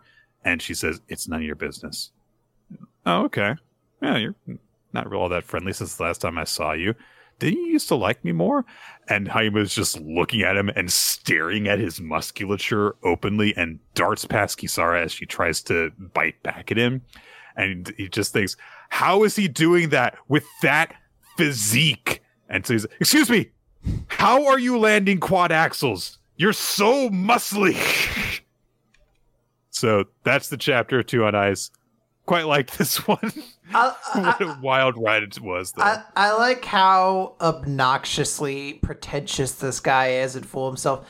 But I think the thing I really like is that the end of the chapter is like, oh, here's this big rival who, like, it's not even remotely subtle, was, like, shitty to Kisara and has taken a lot of pleasure in just doing it. And it's kind of starting to do it again. Like, he's being a little arrogant. But our hero is not like, let me step aside and protect my partner. He's like, holy shit, your physique's so cool. How are you accomplishing this? Like, I imagine we are going to get him stepping in to be like, hey, don't treat my partner that way and stuff like that. But I do like that, like, his first reaction to seeing this guy is just like, wait a minute. I don't understand it. How are you accomplishing these things? There's a lot of nice touches in the artwork in this chapter. Right before he realizes that this is Sora, he identifies him by like his beauty marks on his face, and there you get a flash of that. So, and there's of course you can see where his gaze is falling at different points. It's really interesting to see Hayuma not even taking in this conversation at all, this tense moment between his friend and their rival, and just like, oh, your muscles. Yeah, good stuff. I liked it a lot. Let's talk about Elusive Samurai, Nick. Let's do that. It's the Elusive Samurai, chapter 140, full-fledged, 1338. Kojiro is spinning through the air towards Nagao, who tries to attack him, and Kojiro uses his second sword to deflect himself and bounce himself up in the air and get more spin, and he's just like, yeah, I use this sword, Black Iron Willow, one-handed, specifically so I can use two blades and also increase the speed of my Uchigatana for defense. I've fought many adults, but I have no interest in fame or territory. I only want to be the greatest warrior under the sun. And he chops through Nagao's sword and through his arm. Devastating. Yes. He doesn't fully sever the arm, though, it looks like. It just kind of spends blood spurting everywhere. No, it looks like it goes all the way through. Or if there's anything left, it's a very, very small tendon there at the bottom. Yeah, it's kind of hard to tell because it does fall with him, but it also looks like it's separated, but his arm is all messed up, so who knows? I think at this point, he gets like the arm victory. Like if somebody's like, it didn't get all the way through, you'd be like, it's like 90% of the way through the arm. Like I should get the prize if that was a prize, or like the credit, you know? You'll never be able to give high fives with that arm again. Yeah. Because he's dead. For many reasons. His status of mortality being one of them. Yeah. So Uesugi is in shock with this, like, he was my strongest warrior, and Kojiro's like, yeah, his oversized arm was powerful, but it was actually really easy to counterattack because he had to make these big exaggerated arcs with it when he swung his sword. So you should never mind. I'm gonna get you advice. And Uesugi's like, no, tell me, how do I improve my experiments? It's from my research. And Kojiro's like, I mean, for skilled warriors like him, sometimes tampering makes them worse. And Uesugi's like, fuck you! Kill that kid! And Kojiro just, like, really easily makes his way through all of the, goons that Uesugi has surrounding him, all of his, like, less important experiments. And he's just like, no, you guys all suck, and chops away at them while he's riding away on his horse. He reunites with Nita, and says like, okay, thanks for your help. I'm going to ride back to the Hojo. Nezu Kojiro wishes you success in war, proclaiming his name proudly, and it's nice. He rushes off through the crowd, and we get narration that's saying that Nezu Kojiro was a warrior who would grow to become a superhuman figure in history. We cut over to where Tokiyuki is, and Ayako has a big old arrow sticking out of her cleaver. It penetrated like all the way through. And she's like, oh, Shizuku's gonna be so mad. It's like, weird. Nope, but okay. And Sadamune is like, why is she worried about her weapon? Her lord lies dead because I just shot. What is he doing? He just sits up. He's like, oh, he survived. He's like, yeah. So apparently Ayako was paying attention when her wooden shield thing was getting penetrated by the arrows before, and she stuck her massive, thick metal club in the way instead and protected Tokiyuki's life with it. The tip of the arrow did reach his stomach, but he didn't die as a result of that. And Sadamune realizes, oh, my neck is bleeding. He fired back at me when I charged towards him and fired. And he actually countered with me, and he gets this big manic grin on his face. Like, he dares trade arrows with me? And Tokiyuki sits up, and he says, like, yeah, sorry. I couldn't evade that arrow. I trusted my retainers so I could learn your secret technique. And, hey, that all worked. And also, as a result of that, they were able to launch a big attack because Sadamune got drawn into this position. And, Sheena goes charging into a whole bunch of people and like does a really crazy whirling around where their necks move and slices through people with her leg while cracking his neck. Cool. Sure, yeah. And Sadamune is like, all right, this is bad. Yeah, we should begin retreating. Toki is targeting Akie in this fight. I don't need to fight to the death. So he turns to ride away. And he thinks like, that brat, he stole my secret technique without fleeing. He must think he needs in order to defeat Takauji-sama. He's independent now and has a determined look on his face. I can think of a certain sketchy god that must be smiling now. And then he comes across one of the people, his men, who's beaten up, and it's the guy who fought Ayako before. He's like, what happened to you, the dancing girl? It's a funny little note. And we end the note on, hey, this is a big victory for the Hojo army again, as Tokiyuki's forces defeated an enemy force all on their own, without protection, without aid from other units. Tokiyuki proved he was a full-fledged leader. Hooray! Yeah, good stuff. Gonna move us along though to Akane-banashi, chapter or story 93. My words, because we are already at 10 o'clock. It's already 10 o'clock. Akane has just been told by Chocho that she's still not using half of her true ability. She's not tapping into her full potential. And she has an amazing reaction to this. This is my favorite reaction image of the year so far. Just started, but yeah. Grin. She's like, you mean I could be twice as good as I am now? Oh, man. Is that a new category we need to add? Best reaction? No. Okay. The Discord server has them all anyway. It's fine. So Akane is just like, I'll be twice as good as before. This goofball. So she's like, okay, how do I do that? What am I missing right now? And Chocho says, actually, it's the reverse. Right now, you've got too much. You've got deep roots, and ordinarily you need to take your time to figure this out. But there's no time until the debut event, so that leaves one option. We leave it up to chance. If you can capture the knack of it, you'll make stratospheric gains. If you fail, you might... Whoa, that was a big one. You might lose touch for all the art you've built up. It's high risk, high return, a major gamble on low odds. If you'd rather go slow and steady, it's like, no, what should I do? It's like, it takes them up immediately. And so Chocho's like, okay, I'm going to place one restriction on you. For the 2 months until the debut, you're not allowed to use Edo dialect. Like, you mean like all the rough common phrases in Rakugo? You know, like So I says to him, it's like, yeah, don't use any of that. But she says, well, then I basically can't perform Rakugo. How would I perform Tanuki Dice? Like, that's essential to the performance. And Chocho says, what kind of question is that? You just do it, obviously.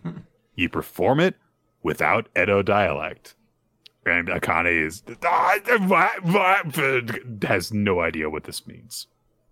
So Chocho is like, yeah, just learn how to do it, relearn the whole performance just with your regular vocabulary, how you would normally talk.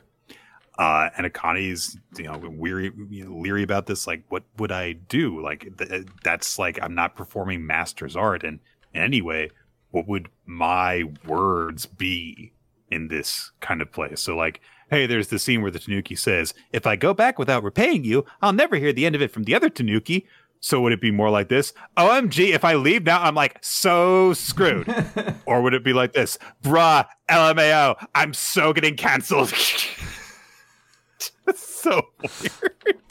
I do. I love the idea of just cringe replacement of all the dialogue. But this leads Akane into a sudden like crisis of self, which is like, what are my words? Oh my god, what am I gonna do? And she's like freaking out while she's just on her way home and just like reacting physically to the point people are like, ooh, as they pass by her. So she realizes that she's in trouble. To help with this, she reaches out to her friends. And oh my god, we get to actually like meet these people.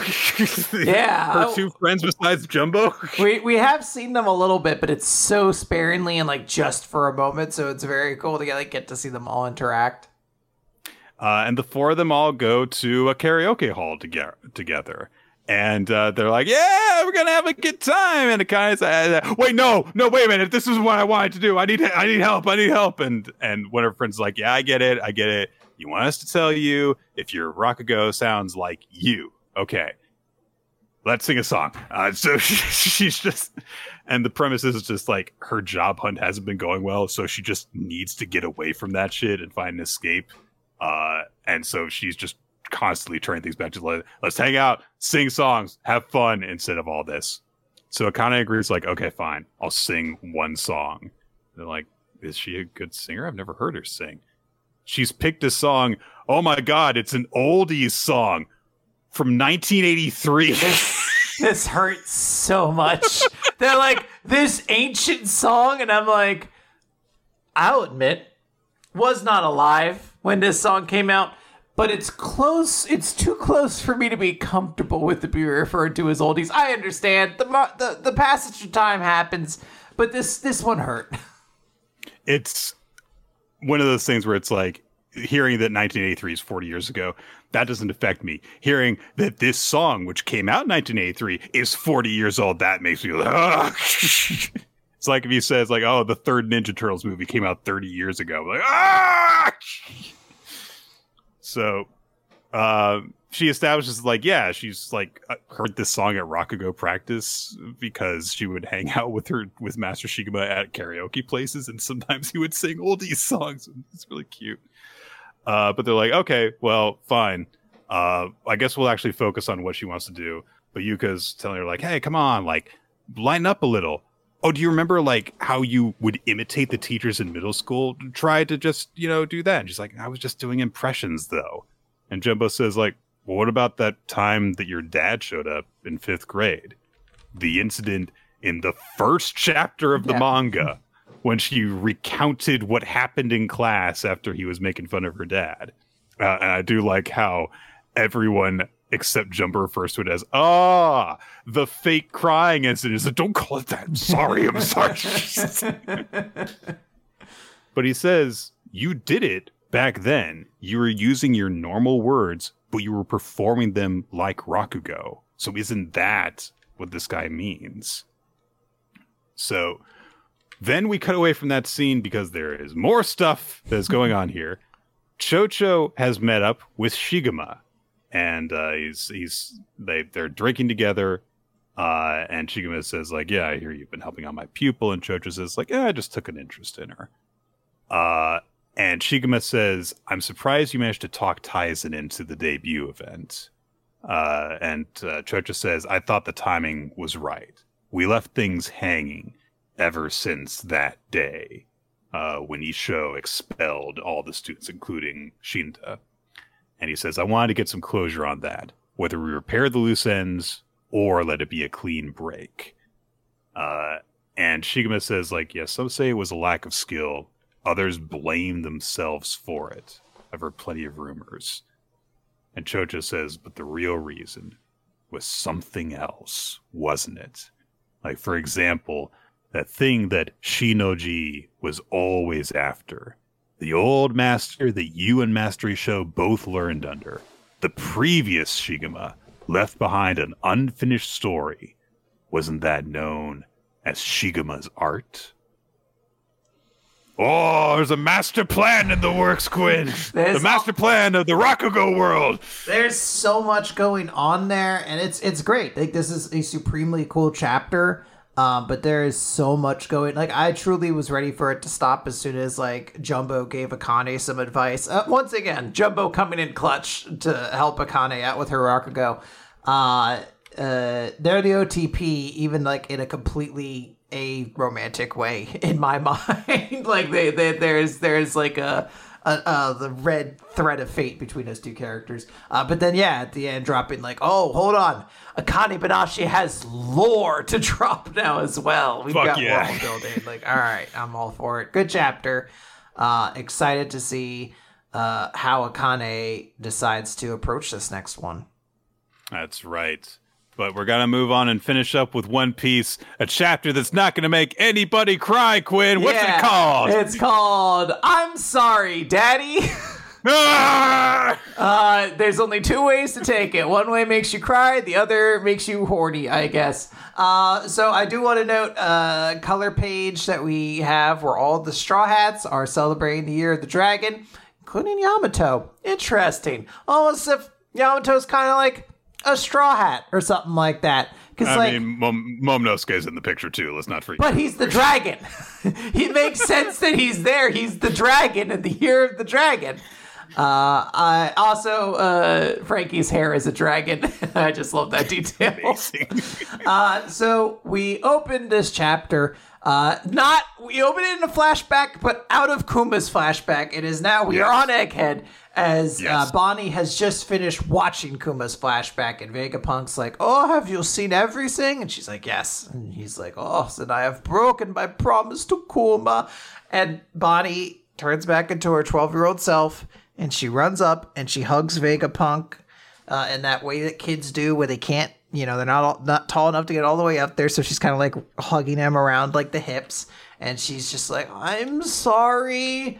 And Vegapunk gives her a gift. He says, it was a present for you for your 10th birthday that Kuma left with me. And it is a beautiful sapphire necklace shaped like the sun. It was supposed to be a good luck charm for you. And they kind of just reminisce a bit about like how crazy everything has gotten. Like, who could have believed like it got here? And Bonnie's like, wait, so Straw Hat is one of Daddy's friends? It's like, yeah. He was a friend, a son of one of his friends. It's very crazy that he's here. Also, a lot has happened while you were in that flashback, basically. The Straw Hats just saved my life, so I want to go back and kind of like catch you up on everything. But he apologizes. He's like, look, I'm really sorry. I was nothing more than a hired scientist. And Bonnie's like, no, it wasn't your fault. It's all him. And we're back in the present now as Saint J. Garcia Saturn has Bonnie held up in the air. He's in his big spider form, and everyone is surrounded by Marines. Sanji, Vegapunk, Frankie, and Atlas are there. None of them can move. Luffy is there, but he's in his recovery period from Gear 5. And Saturn just says, Jewelry Bonnie the pirate, your father Kuma is dead. And we see like the thing. Luffy's like, oh, somebody give me food. Atlas is like, I would love to, but I can't move. We get a report that Sentomaru has been captured, and Kizaru is overhearing all of this, and he's thinking how Sentomaru and Bonnie were both very precious people to him at one point in his life. We get a quick jump away to how like other people are reacting. News stories are starting to break out about the siege at Egghead. People are like, oh, I hope everything's okay. I hope, this sounds like it's going to be crazier than Ohara.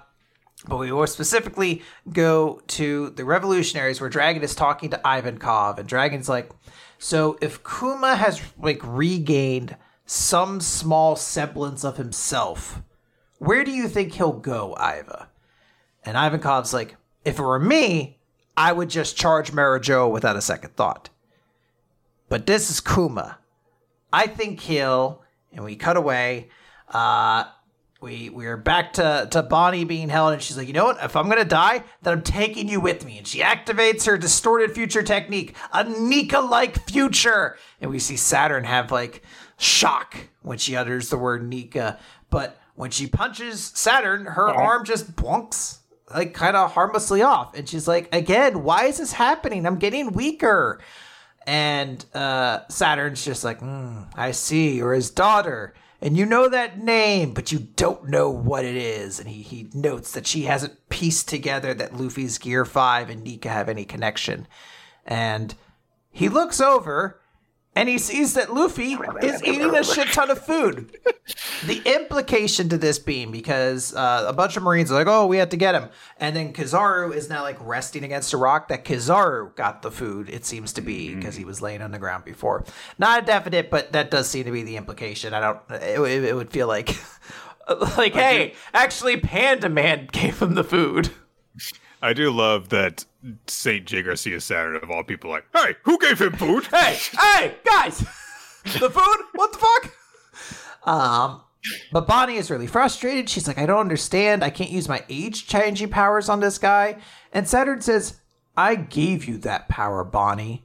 It was an experiment to see if an infant incapable of eating solid food could be given powers with an extract. It was successful, but the fruit itself was worthless. Its powers allow you to transform into any future. But the more you know of reality, the narrower your future possibilities become. And that is so fucking cold and evil. Holy shit. We can see that, like, Kuma is now flying in towards this island, basically like a fucking missile. But that conversation continues where he's like, you want to believe in Nika, don't you? She's like, yeah, Nika is real. My dad is a cyborg and he obeys your orders. But when I find Nika, he is going to save Daddy. And he's like, and your current weakness is proof that you don't think that's possible. You are starting to realize he is not coming. There is no Nika, and this is reality. And your father believed in the stupid legend of the Buccaneers as well. He said, I want to save people like Nika. And then years later, I performed a chemical experiment on your mother. And it was a failure, and those blue blemishes showed up. And although it didn't have the desired result, I was very fascinated to see that the same disease passed on to her child. And in that moment, Kuma crashed to the island. We continue the conversation. Bonnie is crying because she's like, wait, you did all of that? And Vegapunk's furious. He's like, this was an experiment? You let Kuma beg you to save his daughter, acting like you were doing him a favor the whole time. But you were actually the reason all of this happened. All of the misery in these two people's lives is because of you. And Saturn just says, put yourself in my shoes. Would you bother yourself with the feelings of insects? It is impossible. Kuma has landed on the island. A bunch of Marines are reacting. They're like, a pacifista, why is it here? Wait, no, it has the handprints. That's Kuma. The former warlord of the sea, Kuma, has shown up on the island, and the authority chip isn't working. This report is broadcast, so Saturn is aware of it now. He's like, what? Kuma is here? Couldn't possibly.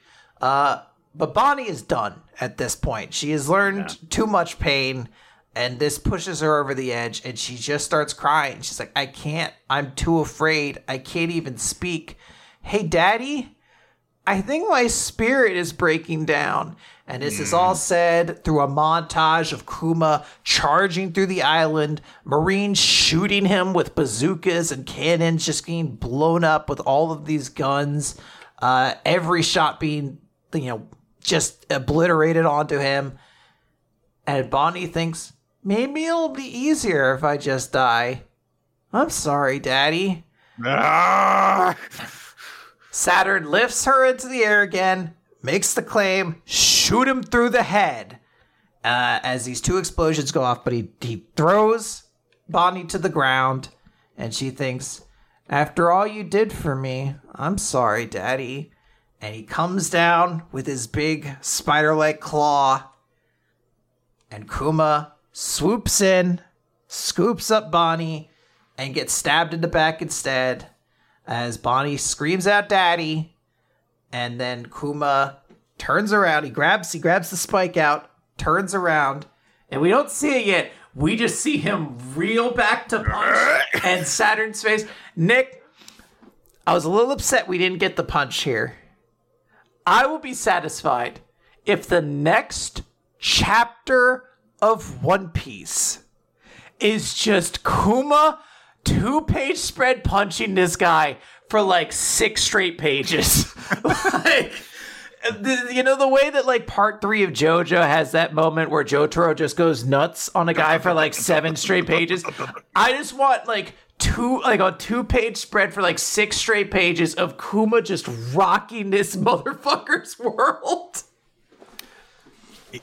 J. Garcia Saturn is so fucking evil. Yeah. He's such an asshole. He's so sadistic and monstrous.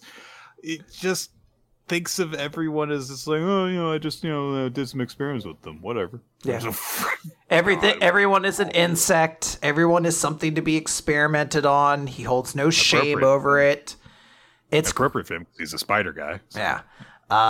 There's so much. This is a really, really good chapter. Very emotional. I have no, I know some people get upset that like women in One Piece tend to be very damselified, especially when it's like in these positions. I'm okay with it for multiple reasons here. One, they've done a lot of work to build up this relationship. Two, she is a 12-year-old girl. 12-year-old girl. And 3, the idea that her reality has been breaking is like an actual element they've explored throughout this chapter of just like, she wants to fight back. She can't because she is realizing it is not going to work and it is actively making her weaker as a result. This is just really, really good. I love this exploration of her powers. I love all the little details they threw into this chapter. Saturn is such a fuck. All I want the next chapter to be is him getting punched. I would be okay. I don't know if you remember this back in the Drum Island arc. Luffy like stretches back to punch Wapol. Then we get all of Chopper's flashback, and then as soon as he comes back, Luffy actually finally punches him. Yeah. I want almost like if they were like, we're gonna do a whole other flashback, I'd be like, I'm okay with it because it is gonna be so fucking satisfying when this motherfucker gets punched. This was a very emotionally trying chapter. I do like how they set up this idea of how Bonnie's powers work, and it's a big indication of like why things started to go wrong for her towards the end of before like the time skip, where like she was separated from her crew and she was just barely getting by and stuff. When she had been one of the supernovas before, I was like, well, yeah, when things go bad, she starts to realize things aren't easy. And so she starts to have less faith in her abilities, and so they suffer as a result very directly because they're based on the mindset of a 12-year-old, basically. Yeah. But that also indicates that, hey, if things start to turn around, she's going to be a force to be reckoned with, and she starts to have faith that things can have, there can be a bright future ahead. I'm looking forward to seeing the turnabout. This was a very good, just like, hey, yeah, J. Garcia Saturn was that, asshole in the flashback. He is a monster in this chapter. I'm going to actually start things off by saying he's my MVP this week. What a dick. For my favorite chapter, it's a hard one. There's so many really good chapters this week. Like almost everything was really good. I'm going to go with Cipher Academy for my pick for favorite chapter this week, but there's almost nothing that you can go wrong with besides the obvious exceptions. Yeah, Eden Zero. Well, I guess even you said this was a pretty good chapter for that. I will. For me, it's between One Piece and Green Greens. That I think both had like really, really good chapters that like completely caught me. I'm gonna go ahead. I'm gonna give it to One Piece. One Piece was so good. Oda has such a great way of creating tension, like those moments where you're like actively reading something and it's like every panel is so impactful. Like I had to kind of like jump over it, but like as Bonnie is like panicking and finding herself despair, we are watching her father just run through an armada to get to her. Like all the pain that he suffered, all of it. And you know it's happening. So when he comes in with the big moment, it's not like a big, like, oh my God, I can't believe it. You're like, thank God he got here in time, basically. Yeah. And it's really, really satisfying. So I got to give it to One Piece, which really just nailed it in this return chapter. And I think I'm going to have to give it to Kuma as well then, as a result. I'm so happy that he gets to see his daughter. It's not really him. It's very unclear if there's any part of him that's still in there beside like a subconscious thing, but like, good. I hope he punches the fuck out of this guy and sends him into fucking outer space. Yeah. We'll see how long that goes before the other shoe drops, because we know he has a death switch in him. Yeah. It's probably not going to end well for Kuma. The audience, by the way, picked Blue Box as their chapter of the week and Kuma as the character of the week. Yeah, Blue Box was also a great chapter. Uh-huh. Yeah, absolutely. There was so much good stuff. I know that we made you brought up how I brought up Eden Zero before. And yes, I do think it's one of the best chapters it's had in a long time. But also not even on my radar for best chapter this week. There is so much good stuff that happened in this week of manga. That's going to do it, everyone, for Weekly Manga Recap. We record the show here on twitch.tv/RoloT Wednesdays, usually starting between 7:30 and 8 Eastern Time. But you can join us on Discord, which will be linked wherever this is posted, and you can find out exactly when the stream is going live to check out our next episode with us. Our past episodes are on weeklymangarecap.podbean.com, on iTunes, on Spotify, and in video form on youtube.com/weeklymangarecap. The video version has an opening sequence by Milo Jack Stillitz and Winslow Cheddar, and occasional title cards are done by Steve Man, whose artwork you can check out wherever busty women are found in illustrated form across the World Wide Web, if you just look for Steve Man Art as the handle. We also want to thank everyone who participated in all the voting for supplementary awards and stuff for the year end that we did for 2023. We did a big podcast recapping all sorts of stuff last week in the break in manga. And Ninja X3I deserves a huge amount of thanks for helping to organize all of that and keeping track of everyone's votes and all the nominations for the different categories and stuff. And that's gonna do it. So next week we should be set to talk about 100 girlfriends who really, really, really, really, really love you. So. They really, really, really, really, really do. All right, that's it. New year, same wet fart ending. Goodbye.